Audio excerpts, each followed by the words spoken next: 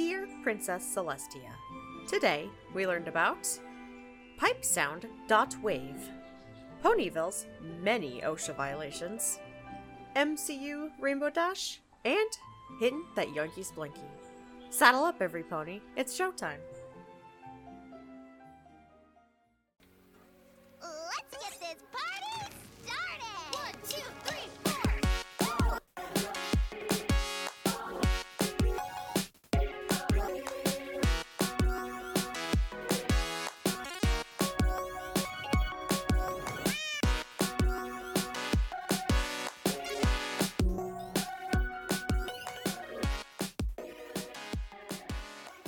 Hello, every pony. Welcome to Friendship is Content, a podcast where a new fan and an old brony watch and review every single episode of Friendship is Magic. My name is Echo. And my name is Emily. And I had to stop every bone in my body from doing a funny old man voice where I'm like, I'm the old brony, but that would suck. And then I just did it anyway. I'm proud of you. I'm guess not. For the borderline restraint, and then... It was this was a delayed restraint. It was. It's nothing. Hi, every pony. Hello, every pony. Hey, welcome back. This is our first... Oh, what? Actually, I need to slow your roll, because you say hello, every pony. Listeners, I need to put my dear friend Echo on blast. The court is now in session because last episode, she said everybody.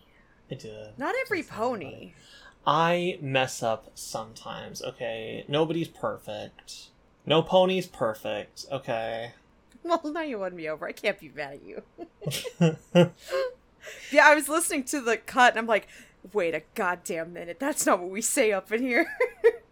I know. I was trying to do it without a script. And that's what you get. But no. We have something way more important to talk about. Other than the show. Yeah. Delay the show. We have something important to speak of. This was our first recording since coming to Trotcon 2023.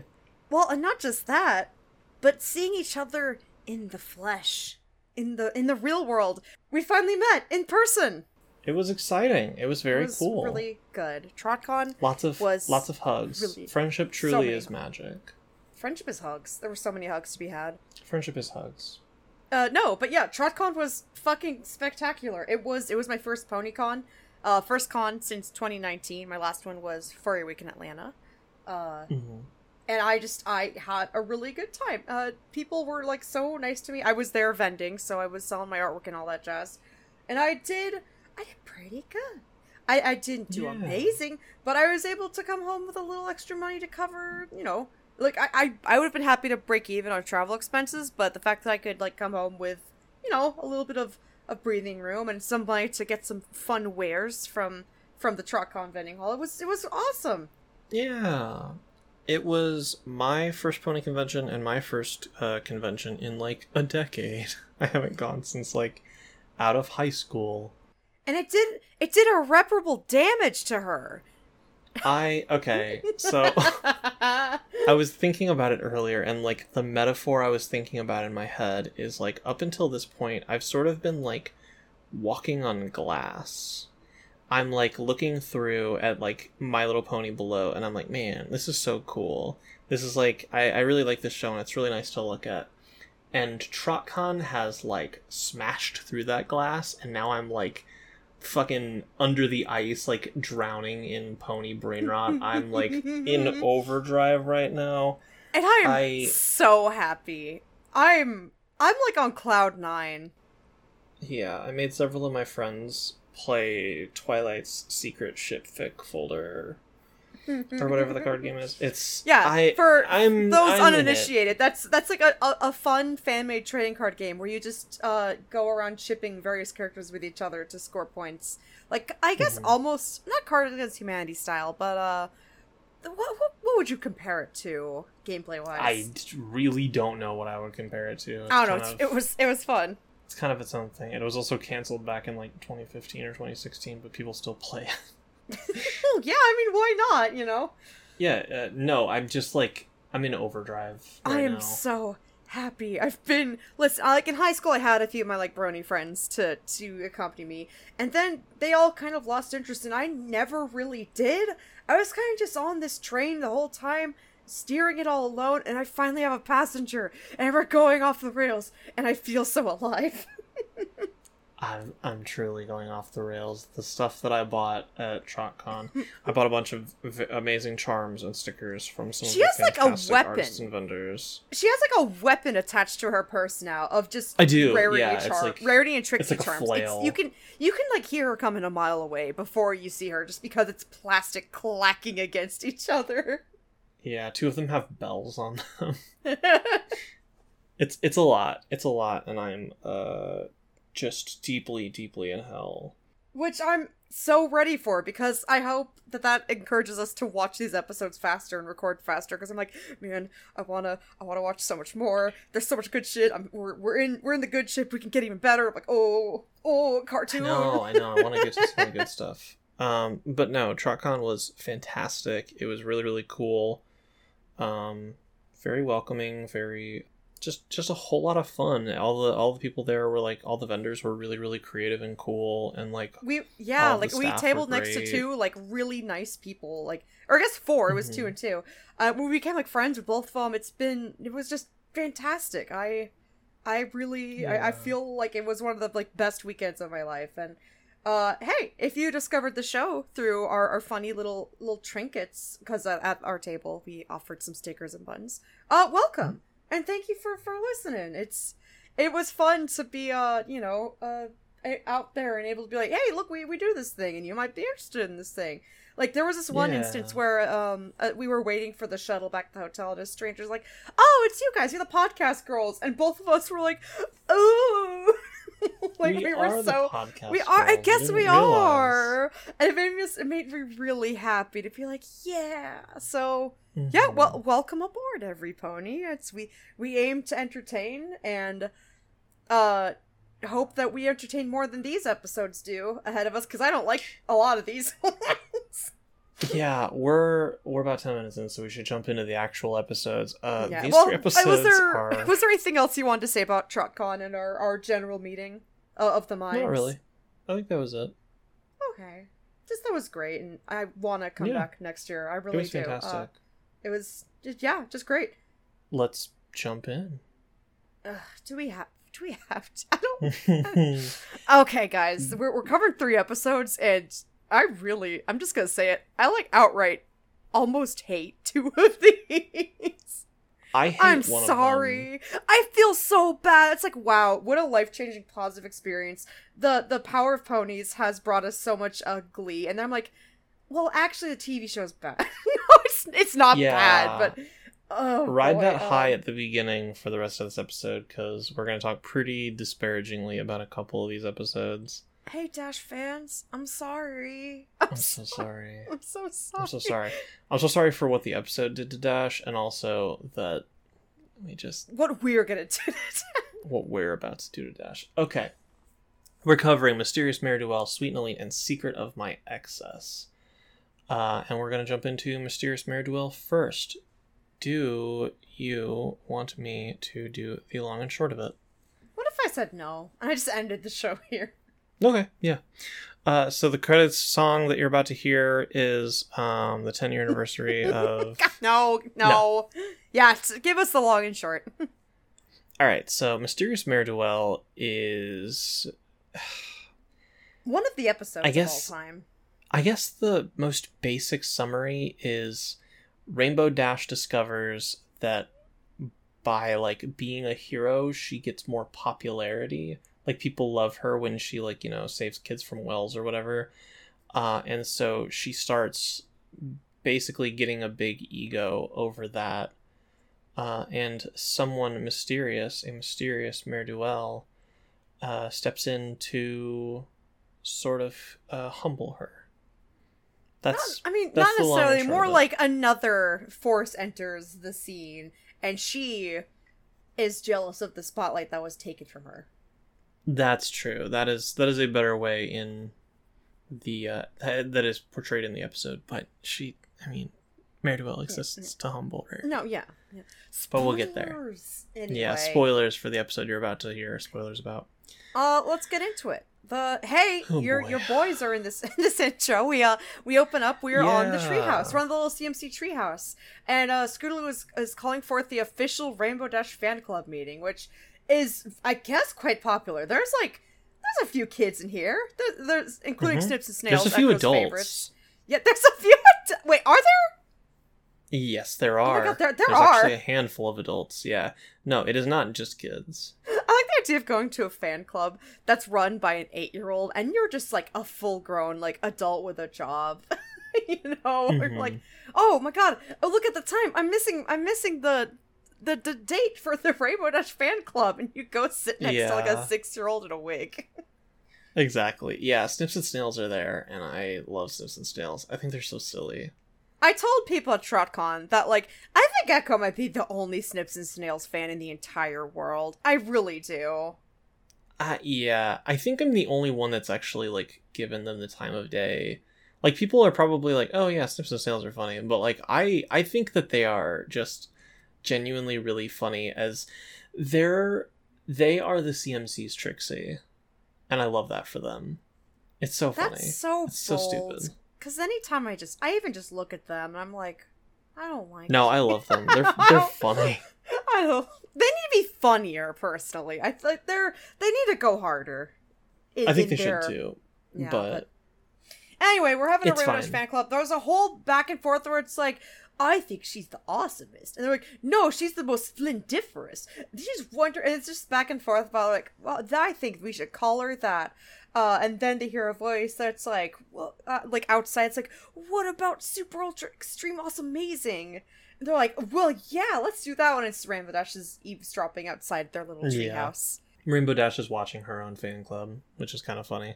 Which she checks out. I do want to make a comment about the fan club. Just to set the scene, there's a bunch of pictures of her that are glamour portraits. It's very much like a. Well, how would you describe it? The type of photography there is. Oh God, it 6th grade dance pictures. Or if you're applying, you're you want to get an acting gig, so you got some nice Polaroid stud or whatever. I don't know. It's all decorated. There's banners. Everyone's wearing funny hats, but what I think is funny is that there's a few of them have their cutie marks taped over with rainbow dashes. That's funny, yeah. Which, I feel like that's kind of a lot to unpack, but I don't know what to unpack from that. I just think it's something worth pointing out. Yeah, I don't know either. I think that's just a little weird, but alright. Very strange. And the last decoration I really like is that for one shot, there's a balloon animal of Rainbow Dash that's just... It's hideous. I love it so much. Mm-hmm. Oh, it's so bad, yeah. It's peak. It's great. But anyway, that's our intro. I don't like it. Yeah, and then, the intro song. And then we get to the scene that I kind of described already, where some pony is screaming in a well. Someone got stuck down a well, I guess, and Rainbow Dash has to go and save her. In my notes I wrote, is this a dream sequence? It feels so weird and apropos of nothing. Yeah, it just kind of starts Dash is hanging out in the cloud. She does a sick vape trick with a cloud, and that's kind of funny. She does do a funny vape trick. And then just suddenly she hears someone screaming. It's I'll save the day. And then there's just a crowd of people in the main sets be like, wow, hooray for Rainbow Dash. You did it. Yippee. Everyone's so awesome. Rainbow Dash is so cool. And it's okay. Sure, it doesn't feel like an actual scene that would happen just naturally. And I'd say that's most of this episode of just events that just happen. Yeah, so a lot of this episode is just, like Emily said, just scenes that happen. So this scene is there is a girl stuck in a well, Rainbow Dash saves her, everyone cheers, and she's like, oh, look, I get popularity. And that is the whole scene. And the next scene immediately cuts to it cuts to a baby in a carriage rolling down a hill, and Rainbow Dash saves her, and everyone cheers. And then they all cheer for her again, and they're and then she's like, "Oh wow!" And there's paparazzi, and the crowd goes even more wild. She starts stunting and posing, and then the rest of the main six, like AJ and Twilight specifically, are like, wow, look at Humble McHumble Pants. They don't say that, but something like that, you know, where they're pointing out that she's just completely enamored with herself and her popularity. And then another scene. There's some elderly ponies, which look so funny. I love these elderly ponies. They look really funny. No, they're really, really good designs. They're like on a porch, and the porch starts breaking, so Dash saves the day again. And she starts stunting, and they cheer. And then the main six are like, wow, I think this popularity is getting her head. Again. Yeah. And this episode is 90% that. And it's not, here's the thing. If it was like some funny slapstick, like each time, like something that would like bring it more than like, here's Rainbow Dash saving the day, I would maybe get something more out of it, but like, I just don't. Yeah. Where we are now, everything we've described, I'm about a third of the way through my notes.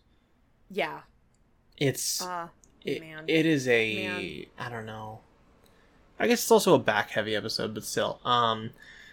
We see, like, Spike in a little reporter outfit, and he is writing her autobiography because she's too busy to write her own autobiography. I don't think she knows how to write. I don't know if she knows how to write either. Only partially kidding. Yeah, they make a funny ghostwriter bit, and then Pinky thinks he's a ghost. That's like the whole bit. And then Rarity is like signing autographs for people because she's their new favorite, even though she was already their favorite. And that's that scene. Yep, that's that. Then we see the fan club grows. The funny, marketable hot air balloon is being piloted by a different pony, and it pops. I wrote in my notes Amelia Merehart, which is pretty good. Thank you. I like that. This is a background pony with a name. I'm not seeing it on the wiki. The wiki right now, says Cherry Berry. Cherry Berry. That's nice. Yeah. Yeah. But yeah, Cherry Berry's falling from the sky and about to plummet to her death. And Dash is in the middle of signing autographs. She's like, it's like, I'm busy. And everyone's like, hey, are you gonna go save her? She's like, no, I've got a few seconds. And then she saves the day again. But oh my gosh, what's that on the horizon? There's a strange costumed mare who is to be fair, it looks pretty cool. I'll give him this one. My notes said also Mare-Do-Well is kind of hot. Okay. Hot isn't the word I would use, but go off. She's mysterious. She's got a mysterious edge to her. She's like wearing like she's costumed like a superhero, wearing she has like a very dark blue bodysuit. Yeah, with like a purple cape and like a purple like Carmen Sandiego hat. yeah, that's perfect. And she has kind of like Spider-Man eyes. Like she's got these cool like big glass eyes. It's just a nice design. Yeah, and every time she comes on screen, the music changes to like a parody of like the animated Batman series, like the brr, brr, brr, brr, brr, brr, kind of shit. Just like that, yeah. It's not like instrumented or anything. It's just a dude going like that. Yeah. It's one person, doing it. And that person is great. Echo. It's true. The mysterious Mare-Do-Well jumps in and saves Amelia Merehart before Rainbow Dash can do it. Rainbow Dash was too slow. Wow. That's never happened. Song's gonna be so disappointed in her. I know. And Mare does like a whole bit where she's like, wow, look how amazing Mare-Do-Well is. There's a new superhero in town. Just to like really dig into Rainbow Dash, how useless she was. Then we're back to the dangerous hill. Hey guys, can we do something about this hill? They use this one hill, like speed this bumps. one set. Yeah, they use this set like 3 times this episode, and it's just like at a 45-degree angle down. Like this was an awful place to build a road. Can we like do something about this? Like, we need like signage. Here's one of my main things. One of my main things about this episode that drives you crazy is that I feel like if they played up the comedy of this many like accidents happening, it would work. But like the way that this episode is framed, it feels like Ponyville is just constantly in turmoil. Like, is it always this bad? Is there always just a careening like car at any given moment. Like this is so much. What? The pacing of this episode like makes this feel like that there's disasters happening every second, and it's like Ponyville's never felt like it was a dangerous place. It's kind of just felt like, yeah, it's chill with its occasional monster of the week, but like I don't know. No, I agree. It's like it's a really weird framing for this whole episode. One of my favorite things about Ponyville city infrastructure is that there is the 45-degree angle straight down with this road, and it ends at a cliff. Yeah, just straight there up. is a small piece of land jutting out from a cliff at the end of the road. It's like it was like built specifically for the road. There's not even like a sign weird. That's like, be careful, sharp drop ahead. It just stops OSHA there. would be pissed. Oh my god, Posha? Don't even get me started. They'd destroy them. See, that's where, like, maybe this should have been a Twilight episode, where Twilight goes around being really upset at the state of Ponyville, and she goes through trying to fix how dangerous Ponyville is. That'd be funny. There should definitely be a follow-up episode. Or, like kind of like a... You know when TV shows will, like, have an episode, and then they'll have another episode about a character, like, doing something during that? And so it's like there's action in the background, but it's like from that would be been Twilight. Fun. I think that could have been a lot of fun. This is so dangerous. Too bad if you removed this episode from the series, nothing would change. I'm so mean today. I'm so sorry, you guys. No, I mean it's true. Like this episode isn't very good. I personally don't think it's like a bad episode, but I don't think it's very good. Oh, sorry. There's a carriage careening down, and Mare-Do-Well saves it by digging her hooves in and showing that she is not only faster than Rainbow Dash, but stronger. And then we get to the construction scene. She bucks the cart with her back legs to put it to a stop and saves the day. Yes. And Dash is like, well, I could do that, you know. But no, and then we see a construction site with a bunch of construction ponies that are very funny to me. They're very... like portly, like they're earth ponies, but they're drawn like specifically stallions are drawn very round, buff ways, and not in a like, wow, look at that hunk of pony, but in a like this is just some guy from like Manhattan, you know, like they got like 5 o'clock shadows. Yeah, he's named like Crafty Crate, and he does have like 5 o'clock shadow. That's funny. And he's just like. Yeah, he's got, like, the windswept blonde hair and, like, the orange jacket and the hard hat. It's very good. They talk like, what the heck you doing? Yeah. But anyway, what are you doing? What are you doing, Rainbow Dash? Get the fuck out of here. Get the fuck out of here. Yeah, exactly. Yeah, exactly. But no, they're at a construction site. They're building a building of some sort. It's very tall. I don't know if this is up to Ponyville code, but go off. Yeah. And then, oh my god, it's crashing down. What are we gonna do? Wow, the Mare-Do-Well's there and starts saving all the construction workers who are like falling off. So Dash rushes in and also tries to help. And during the sequence, there's just a bunch of sound effects. And at this point, I am losing my interest in this episode rapidly. Like, nothing. There's just nothing going on. It's just a series of events where, someone's in trouble. Rainbow Dash saves the day. Mare-Do-Well shows her up. Repeats. It just happened. This is like the 6th time this has happened this episode. I'm kind of starting to zone out. There's a bunch of sound effects, and then we have this one pipe sound effect in our Discord. Hey, we have the power of editing. You want to put that in right here? Yeah, here, I'll put the pipe sound in right here. Amazing. Thank you. Oof, harsh on the ears, just the way I like it. It's true. It's real brutal. We have it as a soundboard in Discord. So during this calamity, I hear that almost exact sound. I thought it was Echo doing it as a bit, but no, it was just in the episode. It was. Yeah, it took me they just so have an off almost guard. identical pipe sound in the episode. It's really, really funny and out of place. It snapped me out of my trance, whereas I was brought back down. So that was pretty funny. It's pretty good. Anyway, Mare-Do-Well saves a bunch of people, and and Dash gets upset. Repeat. Yeah, Dash gets upset, and then we're at a hydroelectric jam. And yeah, I guess we're at a dam. I guess Ponyville and just Equestria as a whole have hydroelectric dam technology.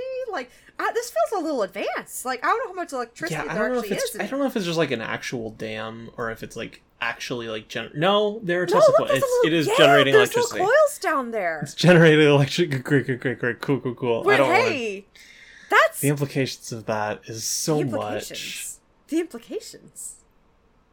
Jesus. Okay. Anyway, and Rainbow Dash is like, oh no, it's leaking. Haha. Good thing I'm here before Mare-Do-Well, and like blocks it up, and that pressure obviously makes the entire dam burst. And as she's falling, Mare-Do-Well kind of gets up and glares at her, and then pulls back her hat to reveal that she's a unicorn, and she grabs all the debris from the dam and puts it back where it belongs. And Rainbow Dash is like, this is stupid, and she's like mad about it. And Mare-Do-Well is like, giving a little wave. And Rainbow Dash is like, at least there's one thing that I can do that she can't. And she like gets up and starts flying around. And then we see that Mare-Do-Well also has wings like a Pegasus. So I guess she's just an alicorn. Which is funny, because wild. Which is a lot, because Dash doesn't question that at all. She's just like, nope, for not at Pete's all. sake. Hey, I don't know. I'd be a little alarmed if I saw the first alicorn mentioned since the two gods of the sun. Like, that feels like a big deal, but don't worry about it. Dash has other priorities, which, to be fair, that checks out for her. Like, I can't be It's upset true, at that, it's a very Dash thing. Like, she's confronted with, like, potentially a godlike being, and she does like the Marvel like eye roll, lean in. Oh, brother! Ah, get a load. They fly now. you got that one. They fly now. They fly now. He's right behind me, isn't he? That's very that much just Dash's. Happened. That's Dash's persona. Check, please. Check, please. That's not. We move. We're making. This is a whole new character we made. MCU Dash is a whole new pony. Fucking hell. Let's actually move on to the next scene. Yes, we absolutely can. Because I actually kind of like this next scene. This is one of the few parts of the episode I actually kind of like a lot. Yeah, Rainbow Dash is complaining about Mare-Do-Well, and they're at a Sugar Cube corner.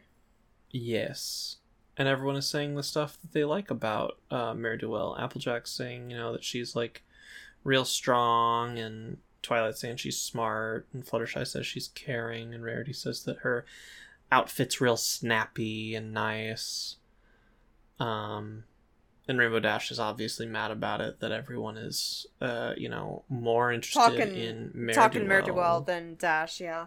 Yeah, she's not the center of attention. She is uncomfortable when not about her.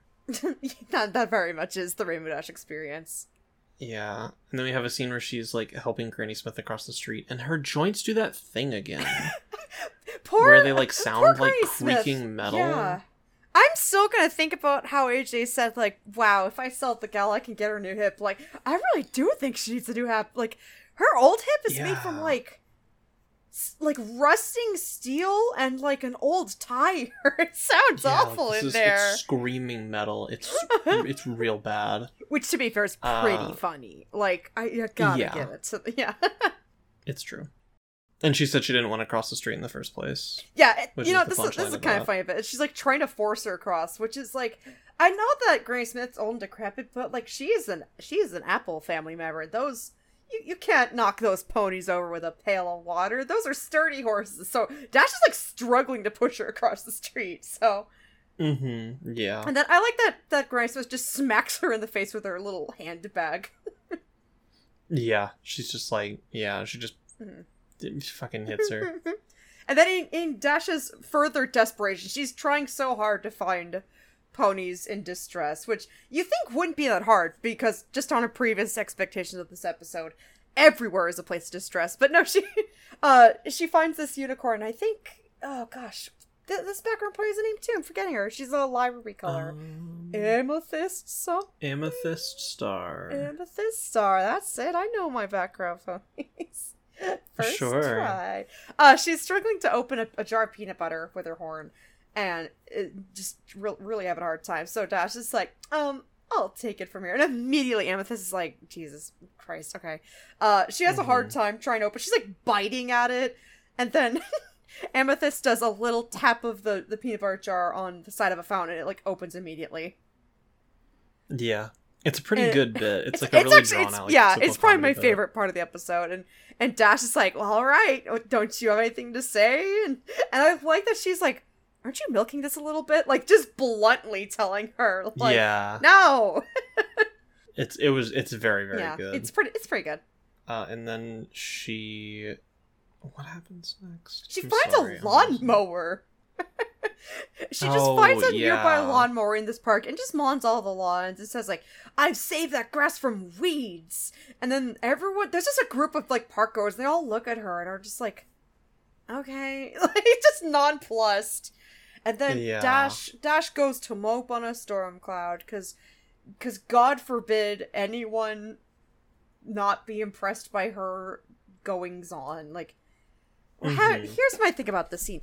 Are we supposed to be empathetic for Dash? Because the framing of it feels like, oh, poor Dash. No one's thinking about her. Where, like, I don't feel that way. I don't think so. Am I going crazy?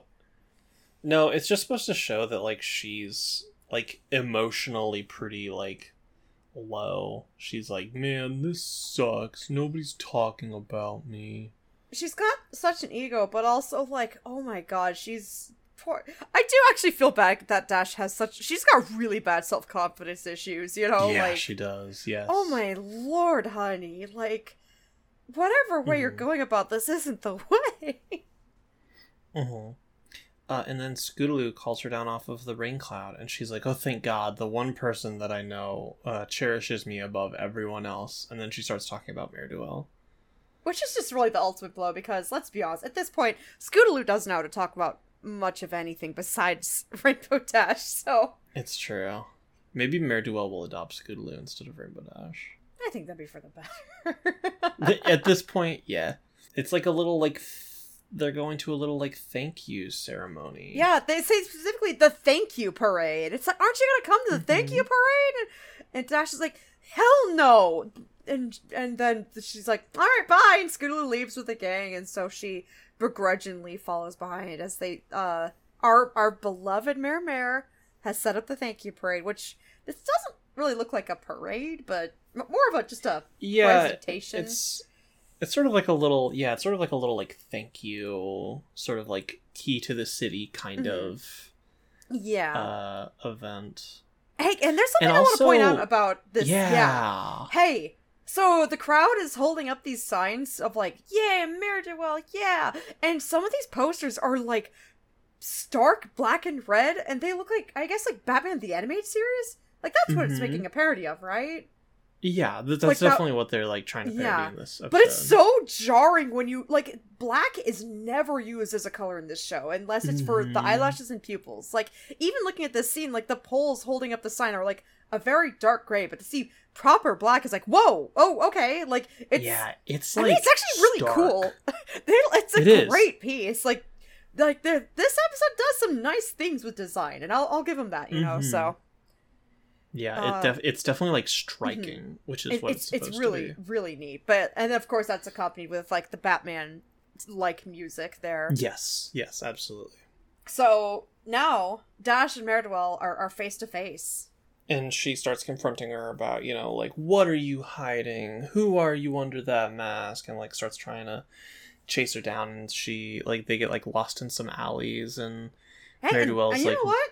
I love these looks at the back alleys of Ponyville. There's some fun sets here. I like seeing these, like, corridors. Like, Ponyville is such fun architecture that I'm like, it seems kind of fun. Yeah, no, it's there's a lot going on. And she finally corners her and pins her and takes off her mask. And who is it? It's fucking Pinkie Pie, bro. Pinkie Pie the Alicorn. Pinkie Pie's an alicorn.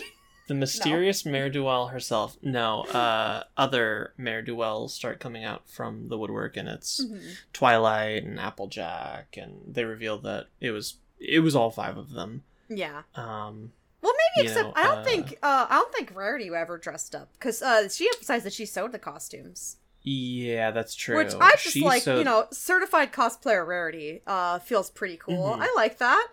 Which, hey, we saw a Rarity cosplayer at Trotcon, and that was pretty cool. I liked seeing that costume. It was really cool. There were lots of talented cosplayers there. There were so many talented people at Trotcon. It was amazing.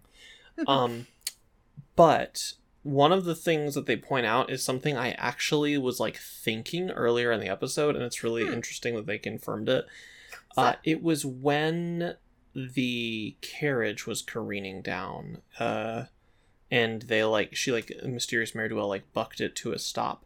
In the back of my head, I wrote it in my notes, I was like, why are they always how are they here every single time? And I'm like, God damn it, did they bring Pinky Sense back? And they did.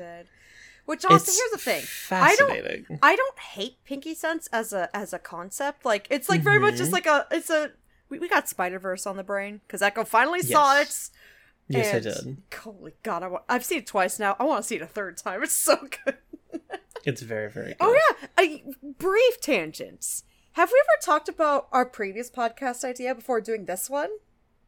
Oh yeah, we wanted to read every single Spider-Man comic. And our Discord that we're recording this in right now is called Spider Them. Parentheses name permanent, because she refuses to change the Discord name to Friendship is Content. So it's just Spider. But yeah, no, we love Spider-Man. And before we settled on this, we were very heavily considering tackling the world of the comics of Spider-Man. So I don't know. It's true. That's just fun. But anyway, no, I don't have an issue with Pinky Sense. I just hate the episode feeling Pinky Keen. Yeah, feeling Pinky Keen is just, it's bad. But once you sparsely hear it, works. I think it's cute, Yeah. Yes. The 5 of them each participated. Rarity did the costumes. Twilight did the dam with the magic. Mm-hmm. Pinky saved them from the falling buildings because of her Pinky Sense. Applejack did the did the carriage one, and then you know what I liked Fluttershy, that Applejack did specifically? What? Is that she says that she stopped the carriage bus with these babies, and she flexes her back legs and calls them Bucky McGillicuddy and Kix McGee. She's named her Buck and Legs, and that's... Applejack's insane. I love her so much. Applejack is wild. I also like that Fluttershy's one contribution was doing a flyby just to prove just to prove the Rainbow Dash that she could also fly. Yeah, she didn't save anyone. She just did to flex, which I think, hey, that's a little funny. Mm-hmm. The end of the episode is Spike, who's like, I already wrote you a letter, Rainbow Dash, since I'm your ghostwriter. And then Rainbow Dash goes, look, it's a real ghost, and it scares Spike and Pinky, and then she winks at the camera, and that's the end of the episode. The episode ends. That's it! It's fucking stupid. And can I read you what the moral is, since we don't get an actual letter? We just don't get a letter. Please read the moral. Well, Twilight Sparkle says, what we're trying to say is it's great to be really good at something, but it's important to act with grace and humility. Hey, you know what I'm gonna bring up. I do, because I've been thinking it the entire episode. This is just Trixie again. And instead of chasing her out of town, they're just like, no, you little scamp. Again, I think she's acting way worse than Trixie. She's actually endangering people's lives with her ego in this episode. Yep. And here's Trixie the thing. only ever embarrassed people, and Rainbow Dash at one point almost didn't save someone because she had time to sign more autographs. Woof. Man. Here's the thing. This episode is actually pretty divisive in the fandom, and kind of always has been for that reason alone. And a lot of people straight up just hate it because they say that it makes Rainbow Dash look bad, which I kind of agree. I don't know how to unpack the ring of this. I just hate this episode because I think it's mid as fuck. I could care less how they frame Rainbow Dash, because I feel like this actually isn't that far out of character for her. No, absolutely not. At least from what we've seen of her, we haven't had a chance to see this be a Flanderization, we're I guess that works, Yeah. It's early enough on in the show that it's this is her character developing. This is her still learning to nobody is starting off the series knowing everything and having no problems. this is her learning to not let her ego get the best of her, which she never really learns, but whatever. Yeah. And I just... But no, it's this super episode in character for everything we've seen. And this episode just... I feel bad. It just does not work for me. Like... do we want to wrap it up with... Yeah, with please.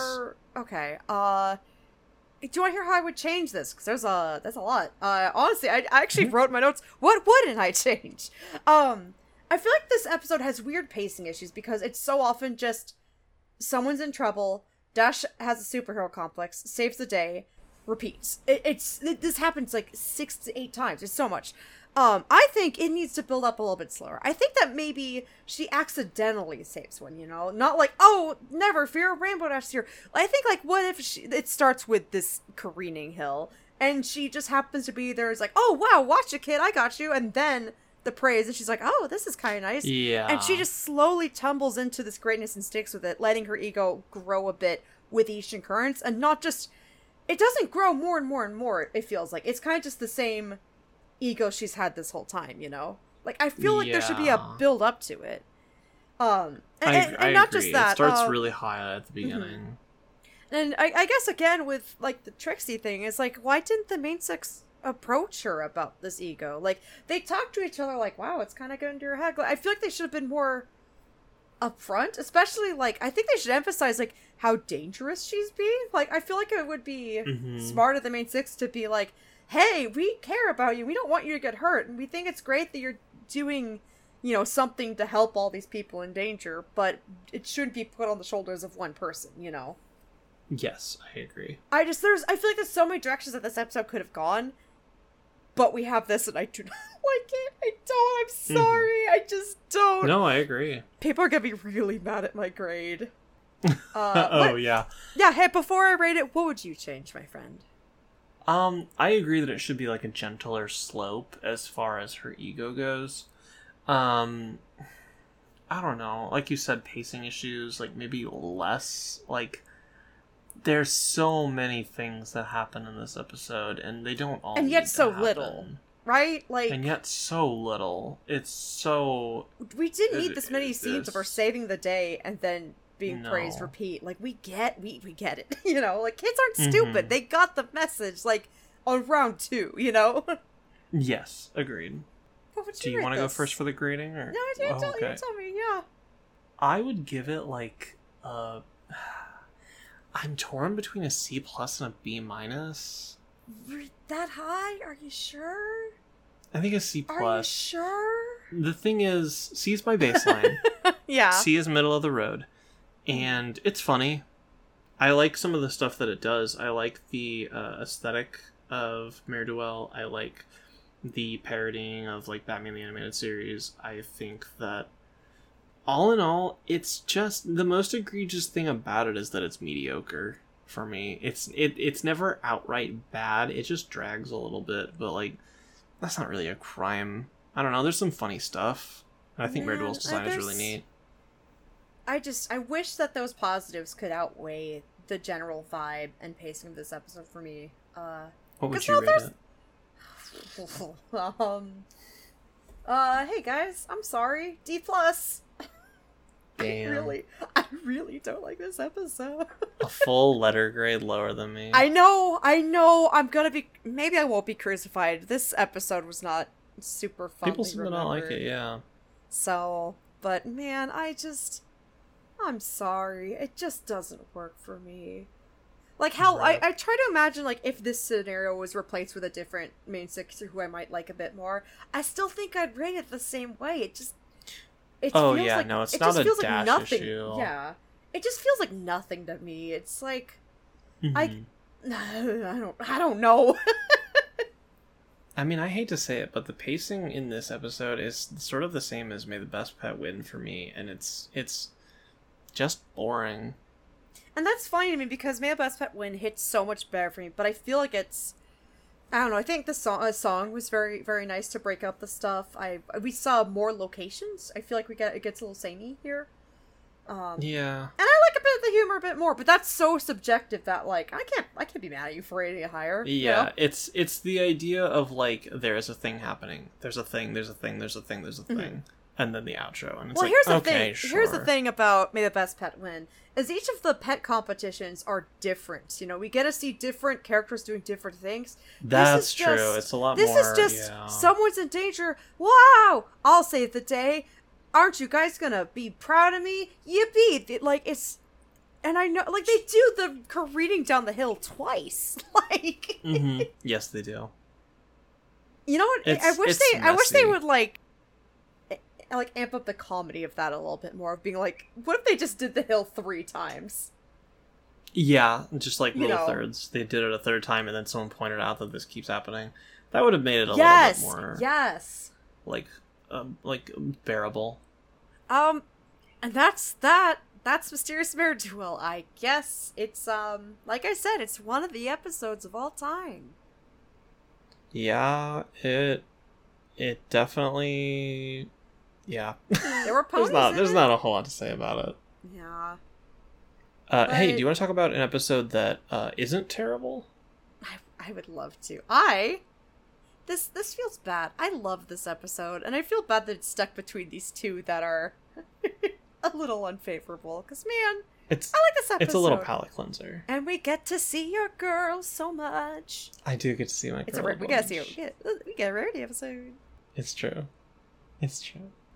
But yeah, let's get into Sweet and Elite. It's a Rarity episode. We're having a nice respite between the pain of... Let's have a nice little break. Would you care to give us the long and short of it, the little summary, my friend? Absolutely. Sweet and Elite is a Rarity episode where she is invited to Canterlot. I think it's just like sort of as like a retreat, right? Like she's working on... It's declared as a visit, just a brief visit. It's kept fairly vague. Mm-hmm. She wants to spend the time there making Twilight's birthday dress because her birthday party is coming up. But she begins getting enticed by the ponies of Canterlot and their high society social circles, and has to start making choices of how she wants to spend her time. And that's sort of the whole crux of the episode. With a curveball thrown at the end, which is fun, but we'll get there, so...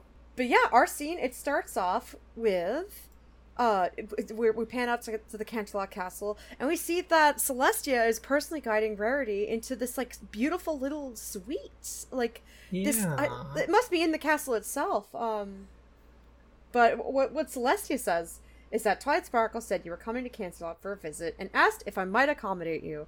So I think that's really cute. That Twilight's like, let's give Rarity a break. Let's have her have a little retreat in Canterlot. She hasn't had a chance to, like, really spend time there on her own. Mm-hmm. And then they just hooked her up with this sweet-ass room.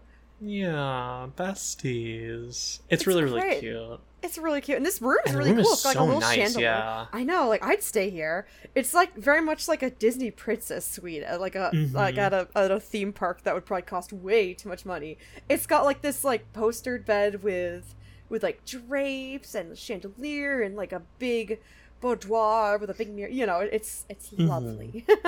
It is. It's very, very pretty. And it's, like, all circular because it's at the top of one of the, like, the big Canterlot spires that are all, like, white and purple and gold. It's got that lovely purple and gold palette that persists through Canterlot. Yes. So. But yeah, no, Rarity's super gracious. She's, like, kissing her feet, being like, oh, thank you. And so it's just like, okay. We also... Can I get into my thing? Sure, what's your thing? That could be anything. We have... Rarity has an attendant carrying up all of her luggage. He's a real bellboy, you know? Yeah, he very much dresses like a bellboy. And in, like, true, like, physical comedy fashion, she has, like, 1 million bags, and he's, like, all, like, crouched and, like, having to crawl up, and he's complaining. He's like, can I put your bags down here, miss?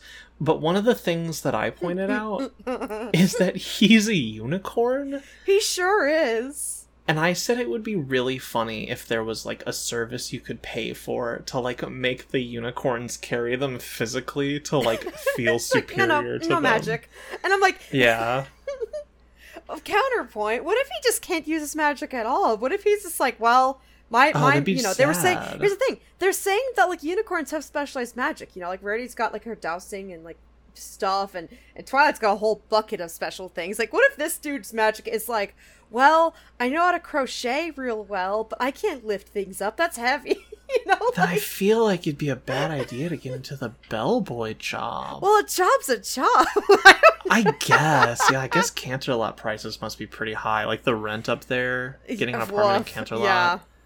Ugh. I don't know, man. I'd like to think that in an ideal world that Equestria, I like to pretend Equestria is that they've got universal basic income. I wish, please, but please. Like everyone's so happy. I want Granny everyone to be Smith happy. needs a new hip, and they have to raise money for it. Yeah, so, well, like, clearly it's not like a post-capital utopian society. Miserable. Fucking Celestia, queen of tax levies. Sitting on high. The evil dictator. No, I can't do this. I can't do this. Whatever. Stupid. That's it's cute. We get some. It's just a little cold fine. open. Yeah, it's cute. And then after that, we see after the theme song, she is sitting in just at like a little garden table with a big pink sun hat in Canterlot. She's just like out and about, and she's also brought Opal. Yeah, she's brought Opal with her, which is funny. The idea of being like, I'd like to go out for some, for a nice coffee. Also, here's my cat. Can you get a bowl of milk for my cat, please? Thank you. Understandable. I would immediately. And then we meet two ponies that come up and just basically immediately start shit-talking her, and they are the two awful ponies, Jet Set and Upper Crust, I believe. And, can we take a second? Jet Set, that's kind of a fine name.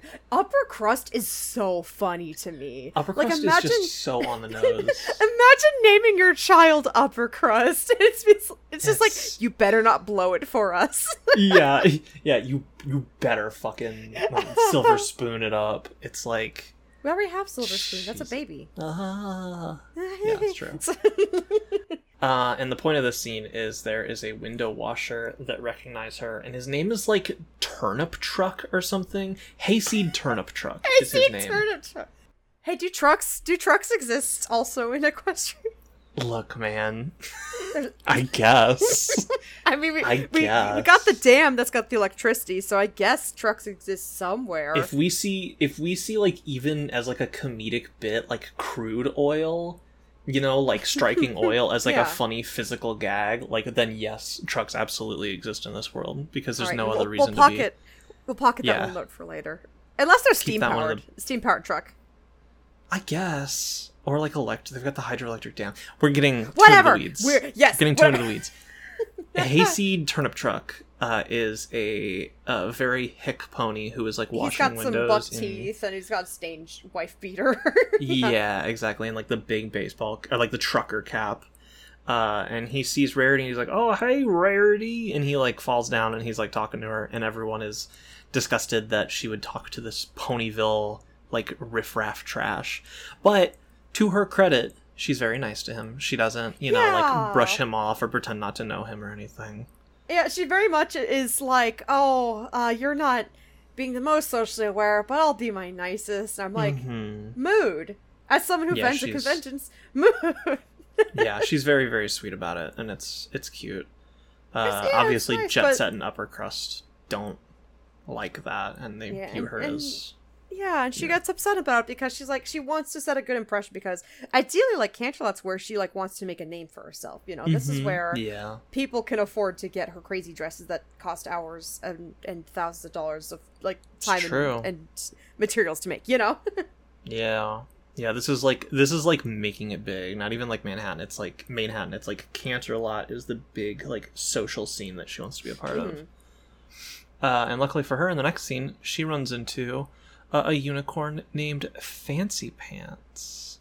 A very dapper fellow. Yeah, she's out trying to get dress materials, and she runs into Fancy Pants and his trophy wife, Fleur-de-Lis. We need to talk about very pretty horse. Hey, y'all, we gotta talk about Fleur-de-Lis. She's also apparently not spelled how Fleur-de-Lis is supposed to be spelled, which is funny. That's funny. Putting aside the obvious, once again, the French, we can't keep doing this. We can't keep doing this. We're shoving that aside. It's like the third episode of the row. Talking about the French. But yeah, no, for perspective, like, okay, Fancy Pants, he's fine. He's, like, kind of a larger unicorn. He's white, he's got a blue mane, a monocle, and a tuxedo, look very nice. Fleur-de-Lis is kind of like the showstopper here. She doesn't say a single word, but she's a supermodel. She's got the same kind of build that Luna does, where she's a bit lankier, and she's got she's also white, but she has a pink mane. She's like eyeshadow, and she is specifically just this like arm, like eye candy. Talk about eye candy. Talk about eye candy. Talk about eye candy. She's a very, very pretty, very lanky horse. Kind of. She's a bit more built than Penny Lane, but like the same kind of generally like lanky female build that some ponies have. And very, very pretty. Yeah, and it's I guess the show's art director Rid Sorensen, I'm just reading this from the wiki, said that the script described Fleur-de-Lis as a lovely unicorn, so he thought that we should look different from the regular pony models. If I remember correctly, and I might not, I don't think it was a conscious decision to reuse Luna's build, at least not at the design stage. So it was kind of just, they wanted to make something that looked a bit different, and it works, because, oh my god, when this episode was revealed, the fan art exploded. There were so many plushies of her. And she doesn't talk. I should clarify, this is Fancy Pants' scene. We'll get back to him later. Yes. But Fleur-de-Lis is just, she literally is posing in a new pose every time there's a new shot of the two of them. She's just the arm candy supermodel for Fancy Pants. Just the, I don't know. No, yeah, she succeeds in being the trophy wife. She's very, very pretty. Trophy wife, yes, thank you. Yeah, but no, she was a very popular character back in the day. I actually had someone at Trotcon ask if I planned on making any merch of her because she's great. Which is again another background character that says not a word. You should make a Canterlot 6 of like Fancy Pants and Fleur-de-Lis. Oh, I could, yeah. Prince Blue Blood. Hayseed Turnip Truck is on there. Oh yeah, for all those Hayseed fans. That gardener with the funny boot hat. The blank, with no yeah, the mark. blank. Yeah. Where's his spin-off, really? It's true. Yeah, this is Fancy Pants' scene, and he is enamored by Rarity and her whole deal and like being able to like, you know, her making dresses and shit.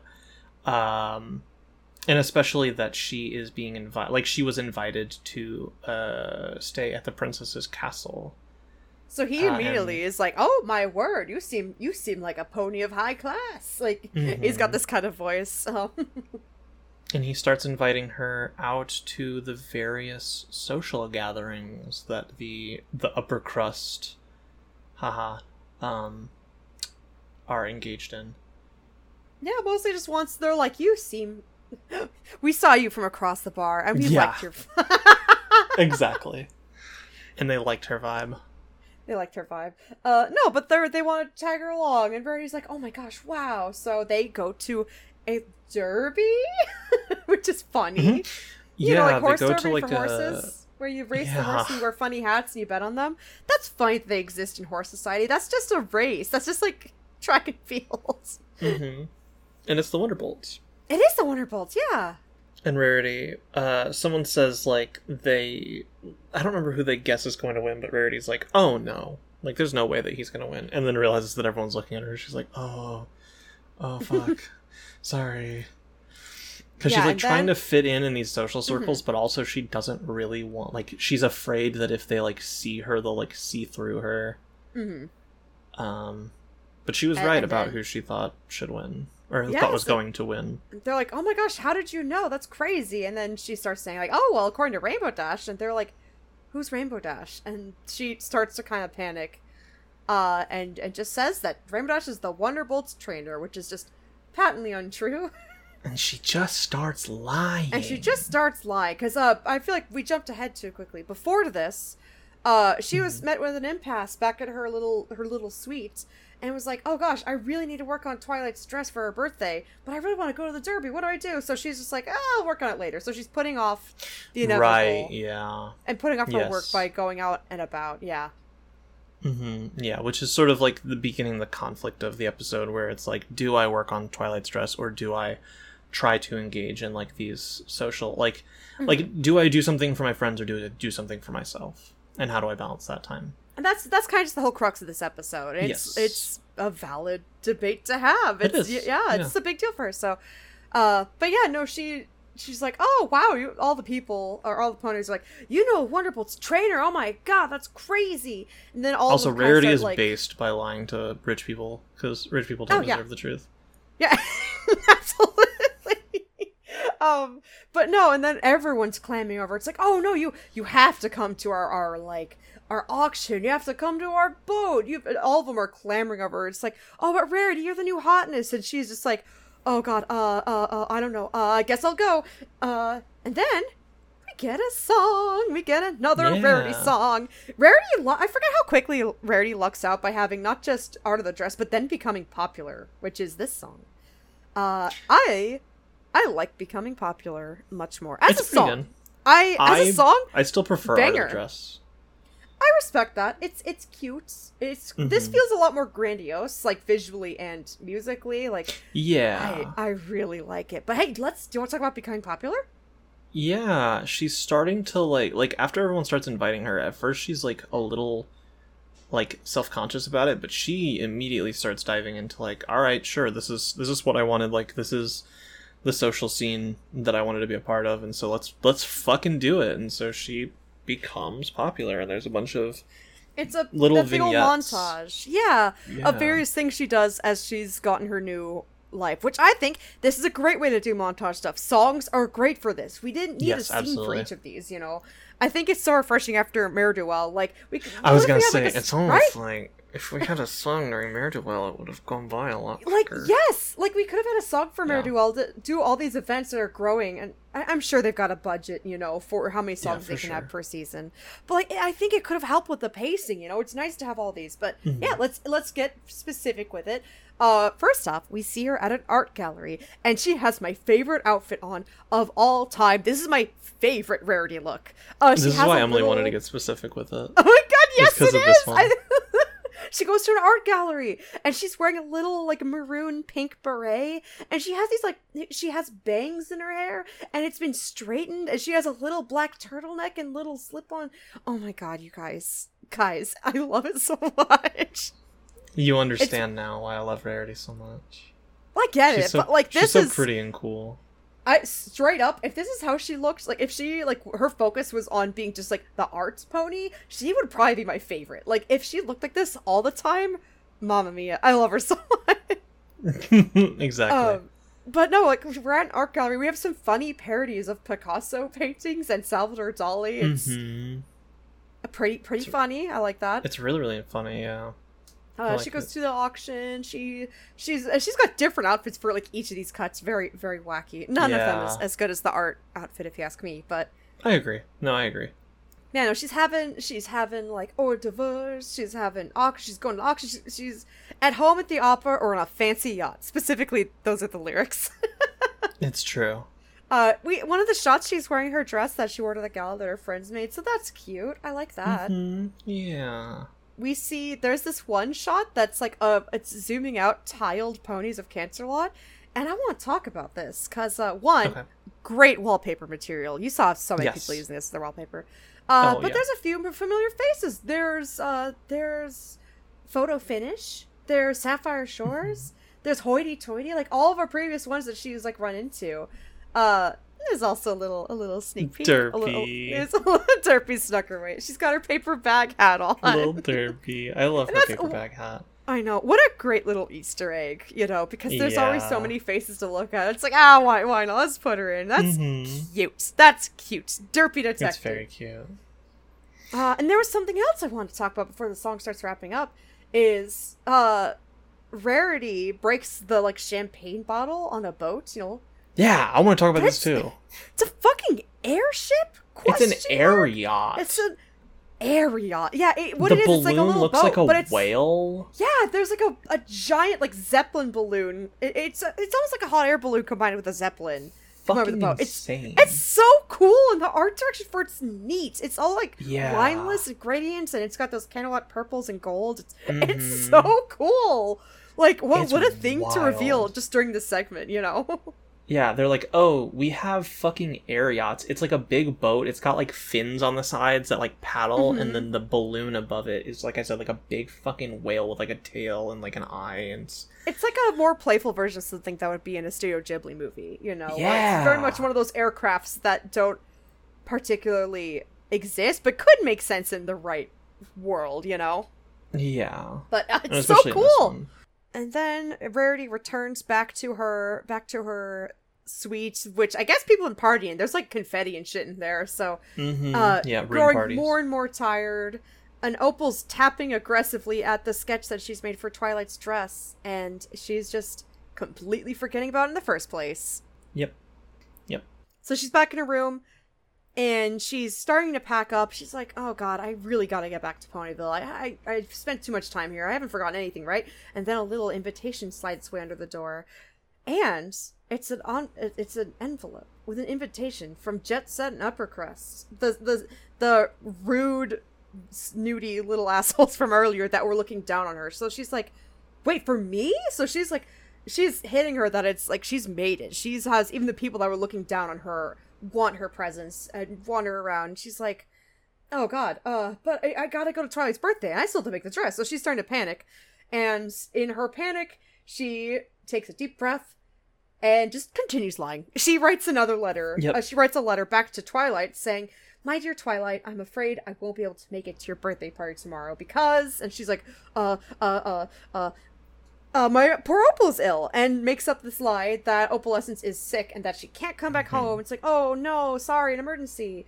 And then the poor valet pony's back, which apparently I think his name is Bags Valet. That's a little funny. Well, one of them said Porter. Wait, really? Yeah, hovering over one of them says Porter. Whatever. Our funny little scrawny dude is like, so does that mean you don't need me to bring down your bags? And she's like, no. And he's like, oh, thank God. He's like, I just need help unpacking them. This poor unicorn can't get a fucking break.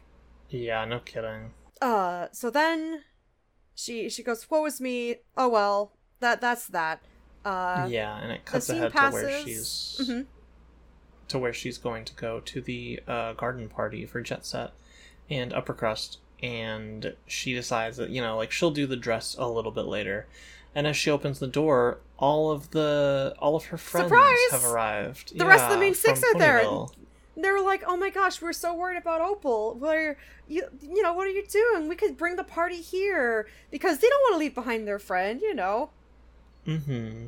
And then Pinky has a cute bit where it's like, you know, balloons are super easy to pack. So she, like, opens up this suitcase of her inflatable balloons, and one just, like deflates right against Rarity's chest. It's good. It's very funny. But yeah, so they were like, yeah, we could just move the party here. It's fine. You know, they're super understanding, as they would be, you know? It's like, wow, that's our best friend. And I mean, clearly Twilight has an in. She grew up in Canterlot. Celestia herself was like, yeah, Rarity can stay in her nice suite. Like, so I can't imagine it's an issue to be like, oh, can we stay here for the weekend, you know? Right, absolutely. And Fluttershy asks about Opal, and Rarity's like, oh yeah, she's sick, and like shuts the door in their face, and then goes and like dunks Opal in the fucking bathtub. Because Fluttershy naturally is like, oh, where's the poor thing? I can, you know, she's the animal helper. She could probably help. So then Rarity's like, give me a second. Just dunks her into the shower, and it's this miserable, sopping wet thing. And Fluttershy's like, you look awful. And then Opal's like, I'm gonna kill you. Like, it's pretty good. And Twilight sees her half-finished dress, and is which is like, just a yellow sheet with a pink ribbon, you know? It's not she's much. Like, it's so simple, it's so practical, it's so me, because, you know, I mean, it's Twilight. It's Twilight. She doesn't need much to be happy, so, you know, Rarity really lucked into that one. Yeah. And then they head to Twilight's party at the castle. And it's the same ballroom that was in the gala. It's got the big alicorn statue in the middle. But instead it's just reserved for them. Just the 6 of them. Yeah, it's really cute. And to set up the decorations, we need to bring up something important. Here we go. Fandom This tangent. semi-fandom tangent, because this is canon. Like, it's a pseudo-fandom tangent.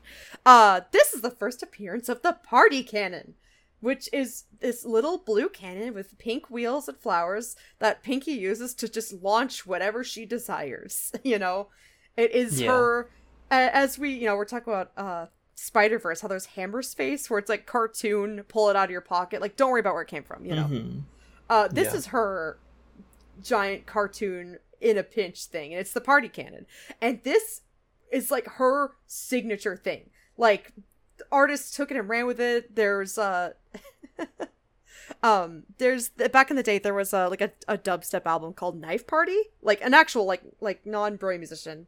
And then there was a big Brony collaborative called Balloon Party that had like the party cannon on the cover. That was all specifically like Pinky themed dubstep. That's funny. But no, the party cannon has appeared in every season since. It's in the movie. It is her thing. Like, you can get a little toy of it that you can launch a rubber chicken out of. This is Pinky's like signature thing. It's the party cannon. So it's it doesn't seem like much, but it's a big deal. Like, oh, this is the first time it shows up. So yeah, that's all I got. Yeah, no, that's fair. And so they start Twilight's little party. You know, they've got like cake and confetti and little party games. And just outside, doing a little conga line. And just outside is Jet Set and Upper Crust's garden party, because it's at the castle. Mm-hmm. It's at the Canterlot Gardens. Mm-hmm. And Rarity realizes that if she's very careful, she'll be able to, like, step away and go to the garden party, and then step away and go back to Twilight's party, and just try to juggle both her social life and her professional social life and her personal social life. Exactly. Like, she wants to spend time with friends because she loves them, but also, like, she wants to get up in the world. She wants to make these connections, and this newfound respect, I'm sure, feels great for her, you know? Mm-hmm. Exactly. So then begin the shenanigans. We're going back and forth. Yeah. There's a bunch of rowdy music playing. It's just, once again, certified weird girls up over in the actual main six party. They're making a mess, and Rarity keeps making all these excuses like, I'll be right back. I need to use the little Phillies room. I need to go this way. And eventually catches up to her, where Rainbow Dash is like, hey, what's up with the croquet mallet? And she's like, what croquet mallet? She just has the croquet mallet from the garden in her mouth, and is starting to lose track of which party is which, so. Yes, yeah. And Twilight confronts her and is like, Rarity, were you at the garden party? I'm surprised by you. And she's like, I didn't realize you were such a savvy business pony. And again, just lifts her up. It's so nice and way more understanding than she has any right to be, you know? Yeah, Twilight is gassing her the hell up. She's like, that's wonderful. All of them look so posh. Like, I bet you could absolutely get them to buy some of your dresses. I get it. Very smart, she says. Mm-hmm. And she's like, yeah, you should absolutely go over there and mingle. It's okay, I don't mind. And then, so Rarity naturally kind of, you know, she feels a little sheepish at this moment, where it's like, oh gosh, you should have just been honest this whole time, you know? Yeah. And then Rainbow Dash is, well, we're your friends, so we can also go check out the party. Come on, everybody. And the other main six move out into the courtyard and start, quote-unquote, enjoying the garden party. Yeah, I like that there's a shot of Pinky. Everyone's rushing her, and then Pinky's, like, tail end also bringing the party cannon to this extremely quiet socialite party. Mm-hmm. And then the shenanigans happen. With the conga line's back, the music's way too loud. Rainbow Dash is going to decapitate someone with that croquet mallet. I don't think she quite knows how to play that. I like what Fluttershy's up to, particularly in this scene. She's just sitting in a tree with like exactly 50 birds around her. She's like throwing like treats or millet or whatever to them, and it's like getting on all the ponies below. Yeah. Just making Pinky's a giant mess. Like shoving her face into the cake. Applejack says, like, why is nobody gardening? It's a garden party. So she's covered in mud and she's like pulling out weeds, and then we have to start the show, every pony. Okay, here's my fandom tangent. Yeah. There is a post that I am going to retweet, probably onto our main account, where someone drew. But we can do it again. We might have. I'm going to do it again. where it's this shot of Twilight dancing in her little simple dress, and the caption is, "Look, girls, I'm gonna hit that yoinky sploinky." And I think of it so often. It is my most thought of, like, My Little Pony tweet. Did that start from a Germa thing? Was that a Germa thing where they kept asking sploinky? him? Yeah. They kept asking him to hit that yoinky sploinky, which just is nothing, is a nonsense word. So Germa starts making up a thing. I don't know. Yeah, probably. Twilight from danced somewhere. like a complete idiot, and it's fantastic. Yeah, she's a lunatic. Like, there's no rhythm here. She's kind of just flailing wildly. There's like, she's dancing so hardcore to this like gentle music, and the rest of the socialites start backing away slowly, like, oh, I don't know about that one. Yeah, and Rarity knocks back a cup of punch like it's alcoholic. She's like, I need the drink so bad. Yeah. It's really, really funny. And eventually they get... Twilight gets confronted by Fancy Pants about her dress. And Twilight, of course, gassing her up, is like, oh, of course I'll tell you who made my dress. She's one of my best friends and an amazing dressmaker, and she's right over there. And points Rarity out. And now she has to, in the middle of everyone staring, reconcile that, like... She knows these ponies, and she made knows that the ones dress, that are just which ruining it.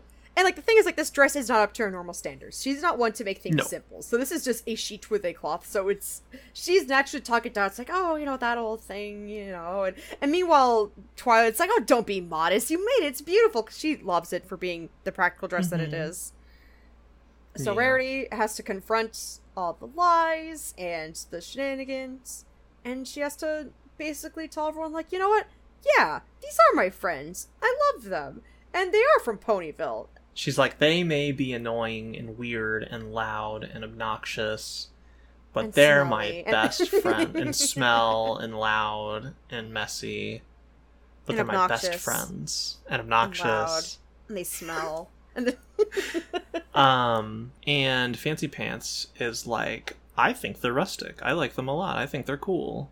I bet everyone will be wanting a dress like Twilight's. He's just, like, really chill about it. Fancy Pants is the biggest bro in the world. He's like, Fancy Pants rocks. he really did. He just was like, you know what, Rarity? I like your vibes. We're besties now. So he immediately, he's not one to care that they're from Ponyville or acting strangely. He's like, well, I like Rarity, and if they're friends of Rarity's, I think they're neat.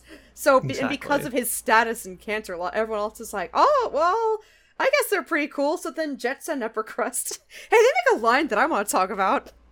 Yeah, me too. Like, Jet Set's the girl, right? No, Jet Set's the guy. Upper Crust is the girl. Okay, Upper Crust, the girl, is like, I want one of those dresses, and then Jet Set's like, I think you should get two. What does that mean, Jet Set? I didn't even think about that. Yeah. Because it's clear that these two are either, like, dating or married or very close friends, Right, you know? yes. Maybe they're friends with benefits. Who knows? There's something going on. Maybe. I mean, socialites are weird. Yeah, socialites are weird. So either that implies, like, it's like a weird delivery that's like, you should get two. Or does he want one? Hey. Yeah. Does Jet Set do drag? Yeah, I guess Jet Set just, like, enjoys dresses, which is just, like, a really funny line to, like, put in the middle of this. It's such a throwaway line. It's such a throwaway that we were like, wait, hey, what the fuck does that mean? I've seen this episode, hang like, on. maybe a dozen times. I've never once questioned that line. I was like, yeah, let's get two dresses. I'm like, now why did you say that? Yeah, what? Hang on. I mean, good for him. If he wants to wear a dress, that's based as fuck. Yeah, absolutely. I just thought it was really weird to just, like, throw in as, like, a throwaway line. Yeah, so... That's that. The party ended up going well after all. Little weird girls and everything. Yeah. So then Rarity needs to write a letter to the princess, but don't worry about it. She's in Canterlot. Celestia's right here. Yeah, Celestia's right there, and she's like, I'll just... You don't have to waste paper. So you just tell me. Yeah. Yeah. So she she dictates a letter. And says, I learned that no matter where you go in life, you should never forget that you are the product of your home and your friends. That is something always to be proud of, no matter what. Which, personally, that feels kind of a weird message for this episode. I feel like we got a little muddied along the way. I think that's not the same message. I don't think that's the same. Like, I get it. It starts with it being like, we have Turnip being like, I'm from Ponyville, and they're like, oh, Ponyville, blah. And at the end, she's like, these are my friends from Ponyville, and I like them. But I feel like along the way, we got a little muddied with our message, you know? Yeah, I think that the message of the episode should be like, it's okay to pursue your own, like, it's important to prioritize yourself and your goals as long as you don't, like, abandon commitments along the way, or like and abandon be true to your yourself, friends. you know? Like, be true to yourself. Yeah. Right. I don't know. There's a lot of messages you could take from this episode, but I don't know if that's the first one, I think. Yeah, I agree. Honestly, and you know what? Here's the thing. I feel like I would rate this episode higher than what I'm already going to do, and it's already fairly high for me because I really like this episode if that message was more solid.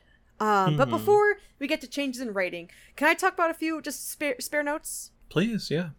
The first is, you know what I realized when watching this episode is that this is kind of just the gala episode again, but much better if you ask me. Yeah, absolutely. Like, we get those weird girl shenanigans of them in places where they need to be polished, you know, and they are framed in a way where it's like, you know, maybe they shouldn't be behaving that way, and they don't get a slap on the wrist for it, but it's very much framed in a sense that, hey, don't do this at like formal parties, you know. Whereas in the gala, there was who gave a shit, you know, they were just livening it up. I don't know, I feel like this is the better gala episode without it being a gala episode.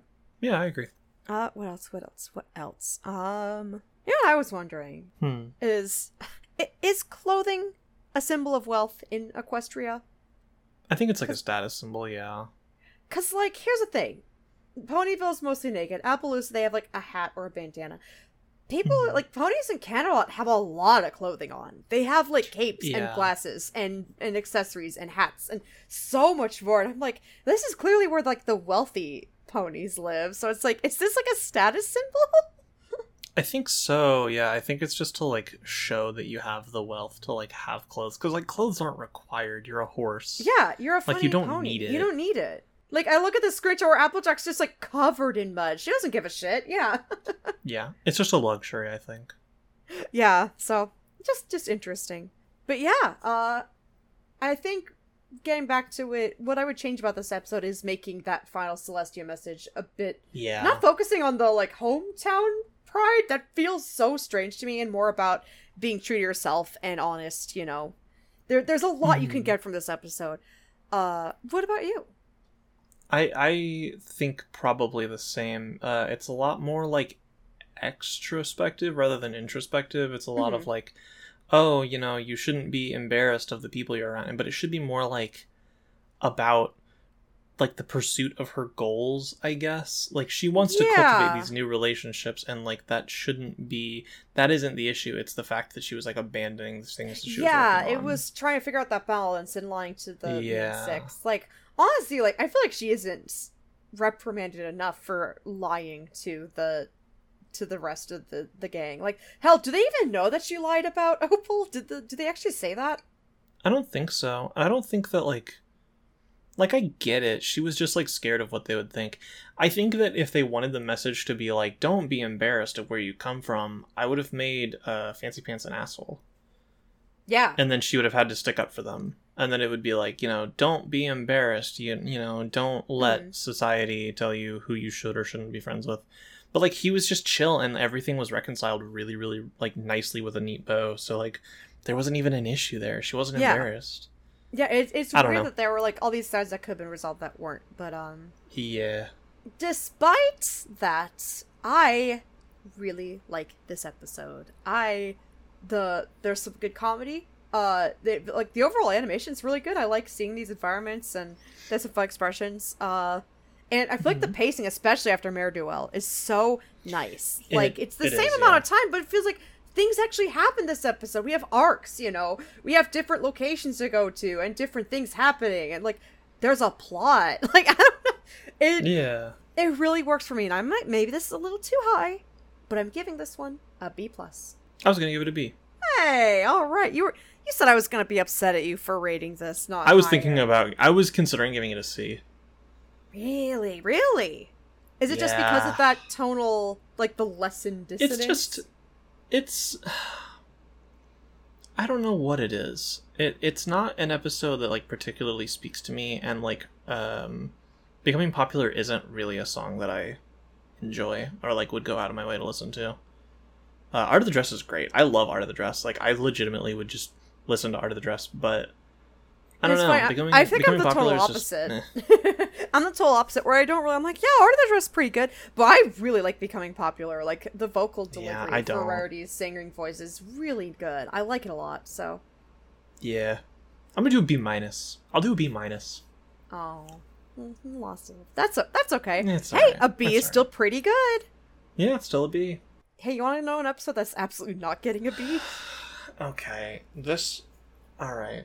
Are we gonna, is this one that people like? Are we gonna get flack for this? Because this one's bad. This one's straight up bad. I'm gonna tell you a secret. It's gonna be rated way worse. Bad. Way. Here's the thing. I would rate this episode even lower if some stuff didn't work for me, but we'll get to that. Do you want a little spoiler? Yeah, what's up? I can't rate it lower without it getting into Diamond Dog territory. Woof. It's a bad episode. A bad episode, and just to, like, preface this right now, this is going to be a really weird thing to hear. This is an episode where we're gonna probably talk about kink a lot. Are we? We are? Yeah. We are? There we are. Okay. That's not what I was prepared. This is a really weird episode. This is a weird episode, you guys. It feels uncomfortable. Yeah, let's...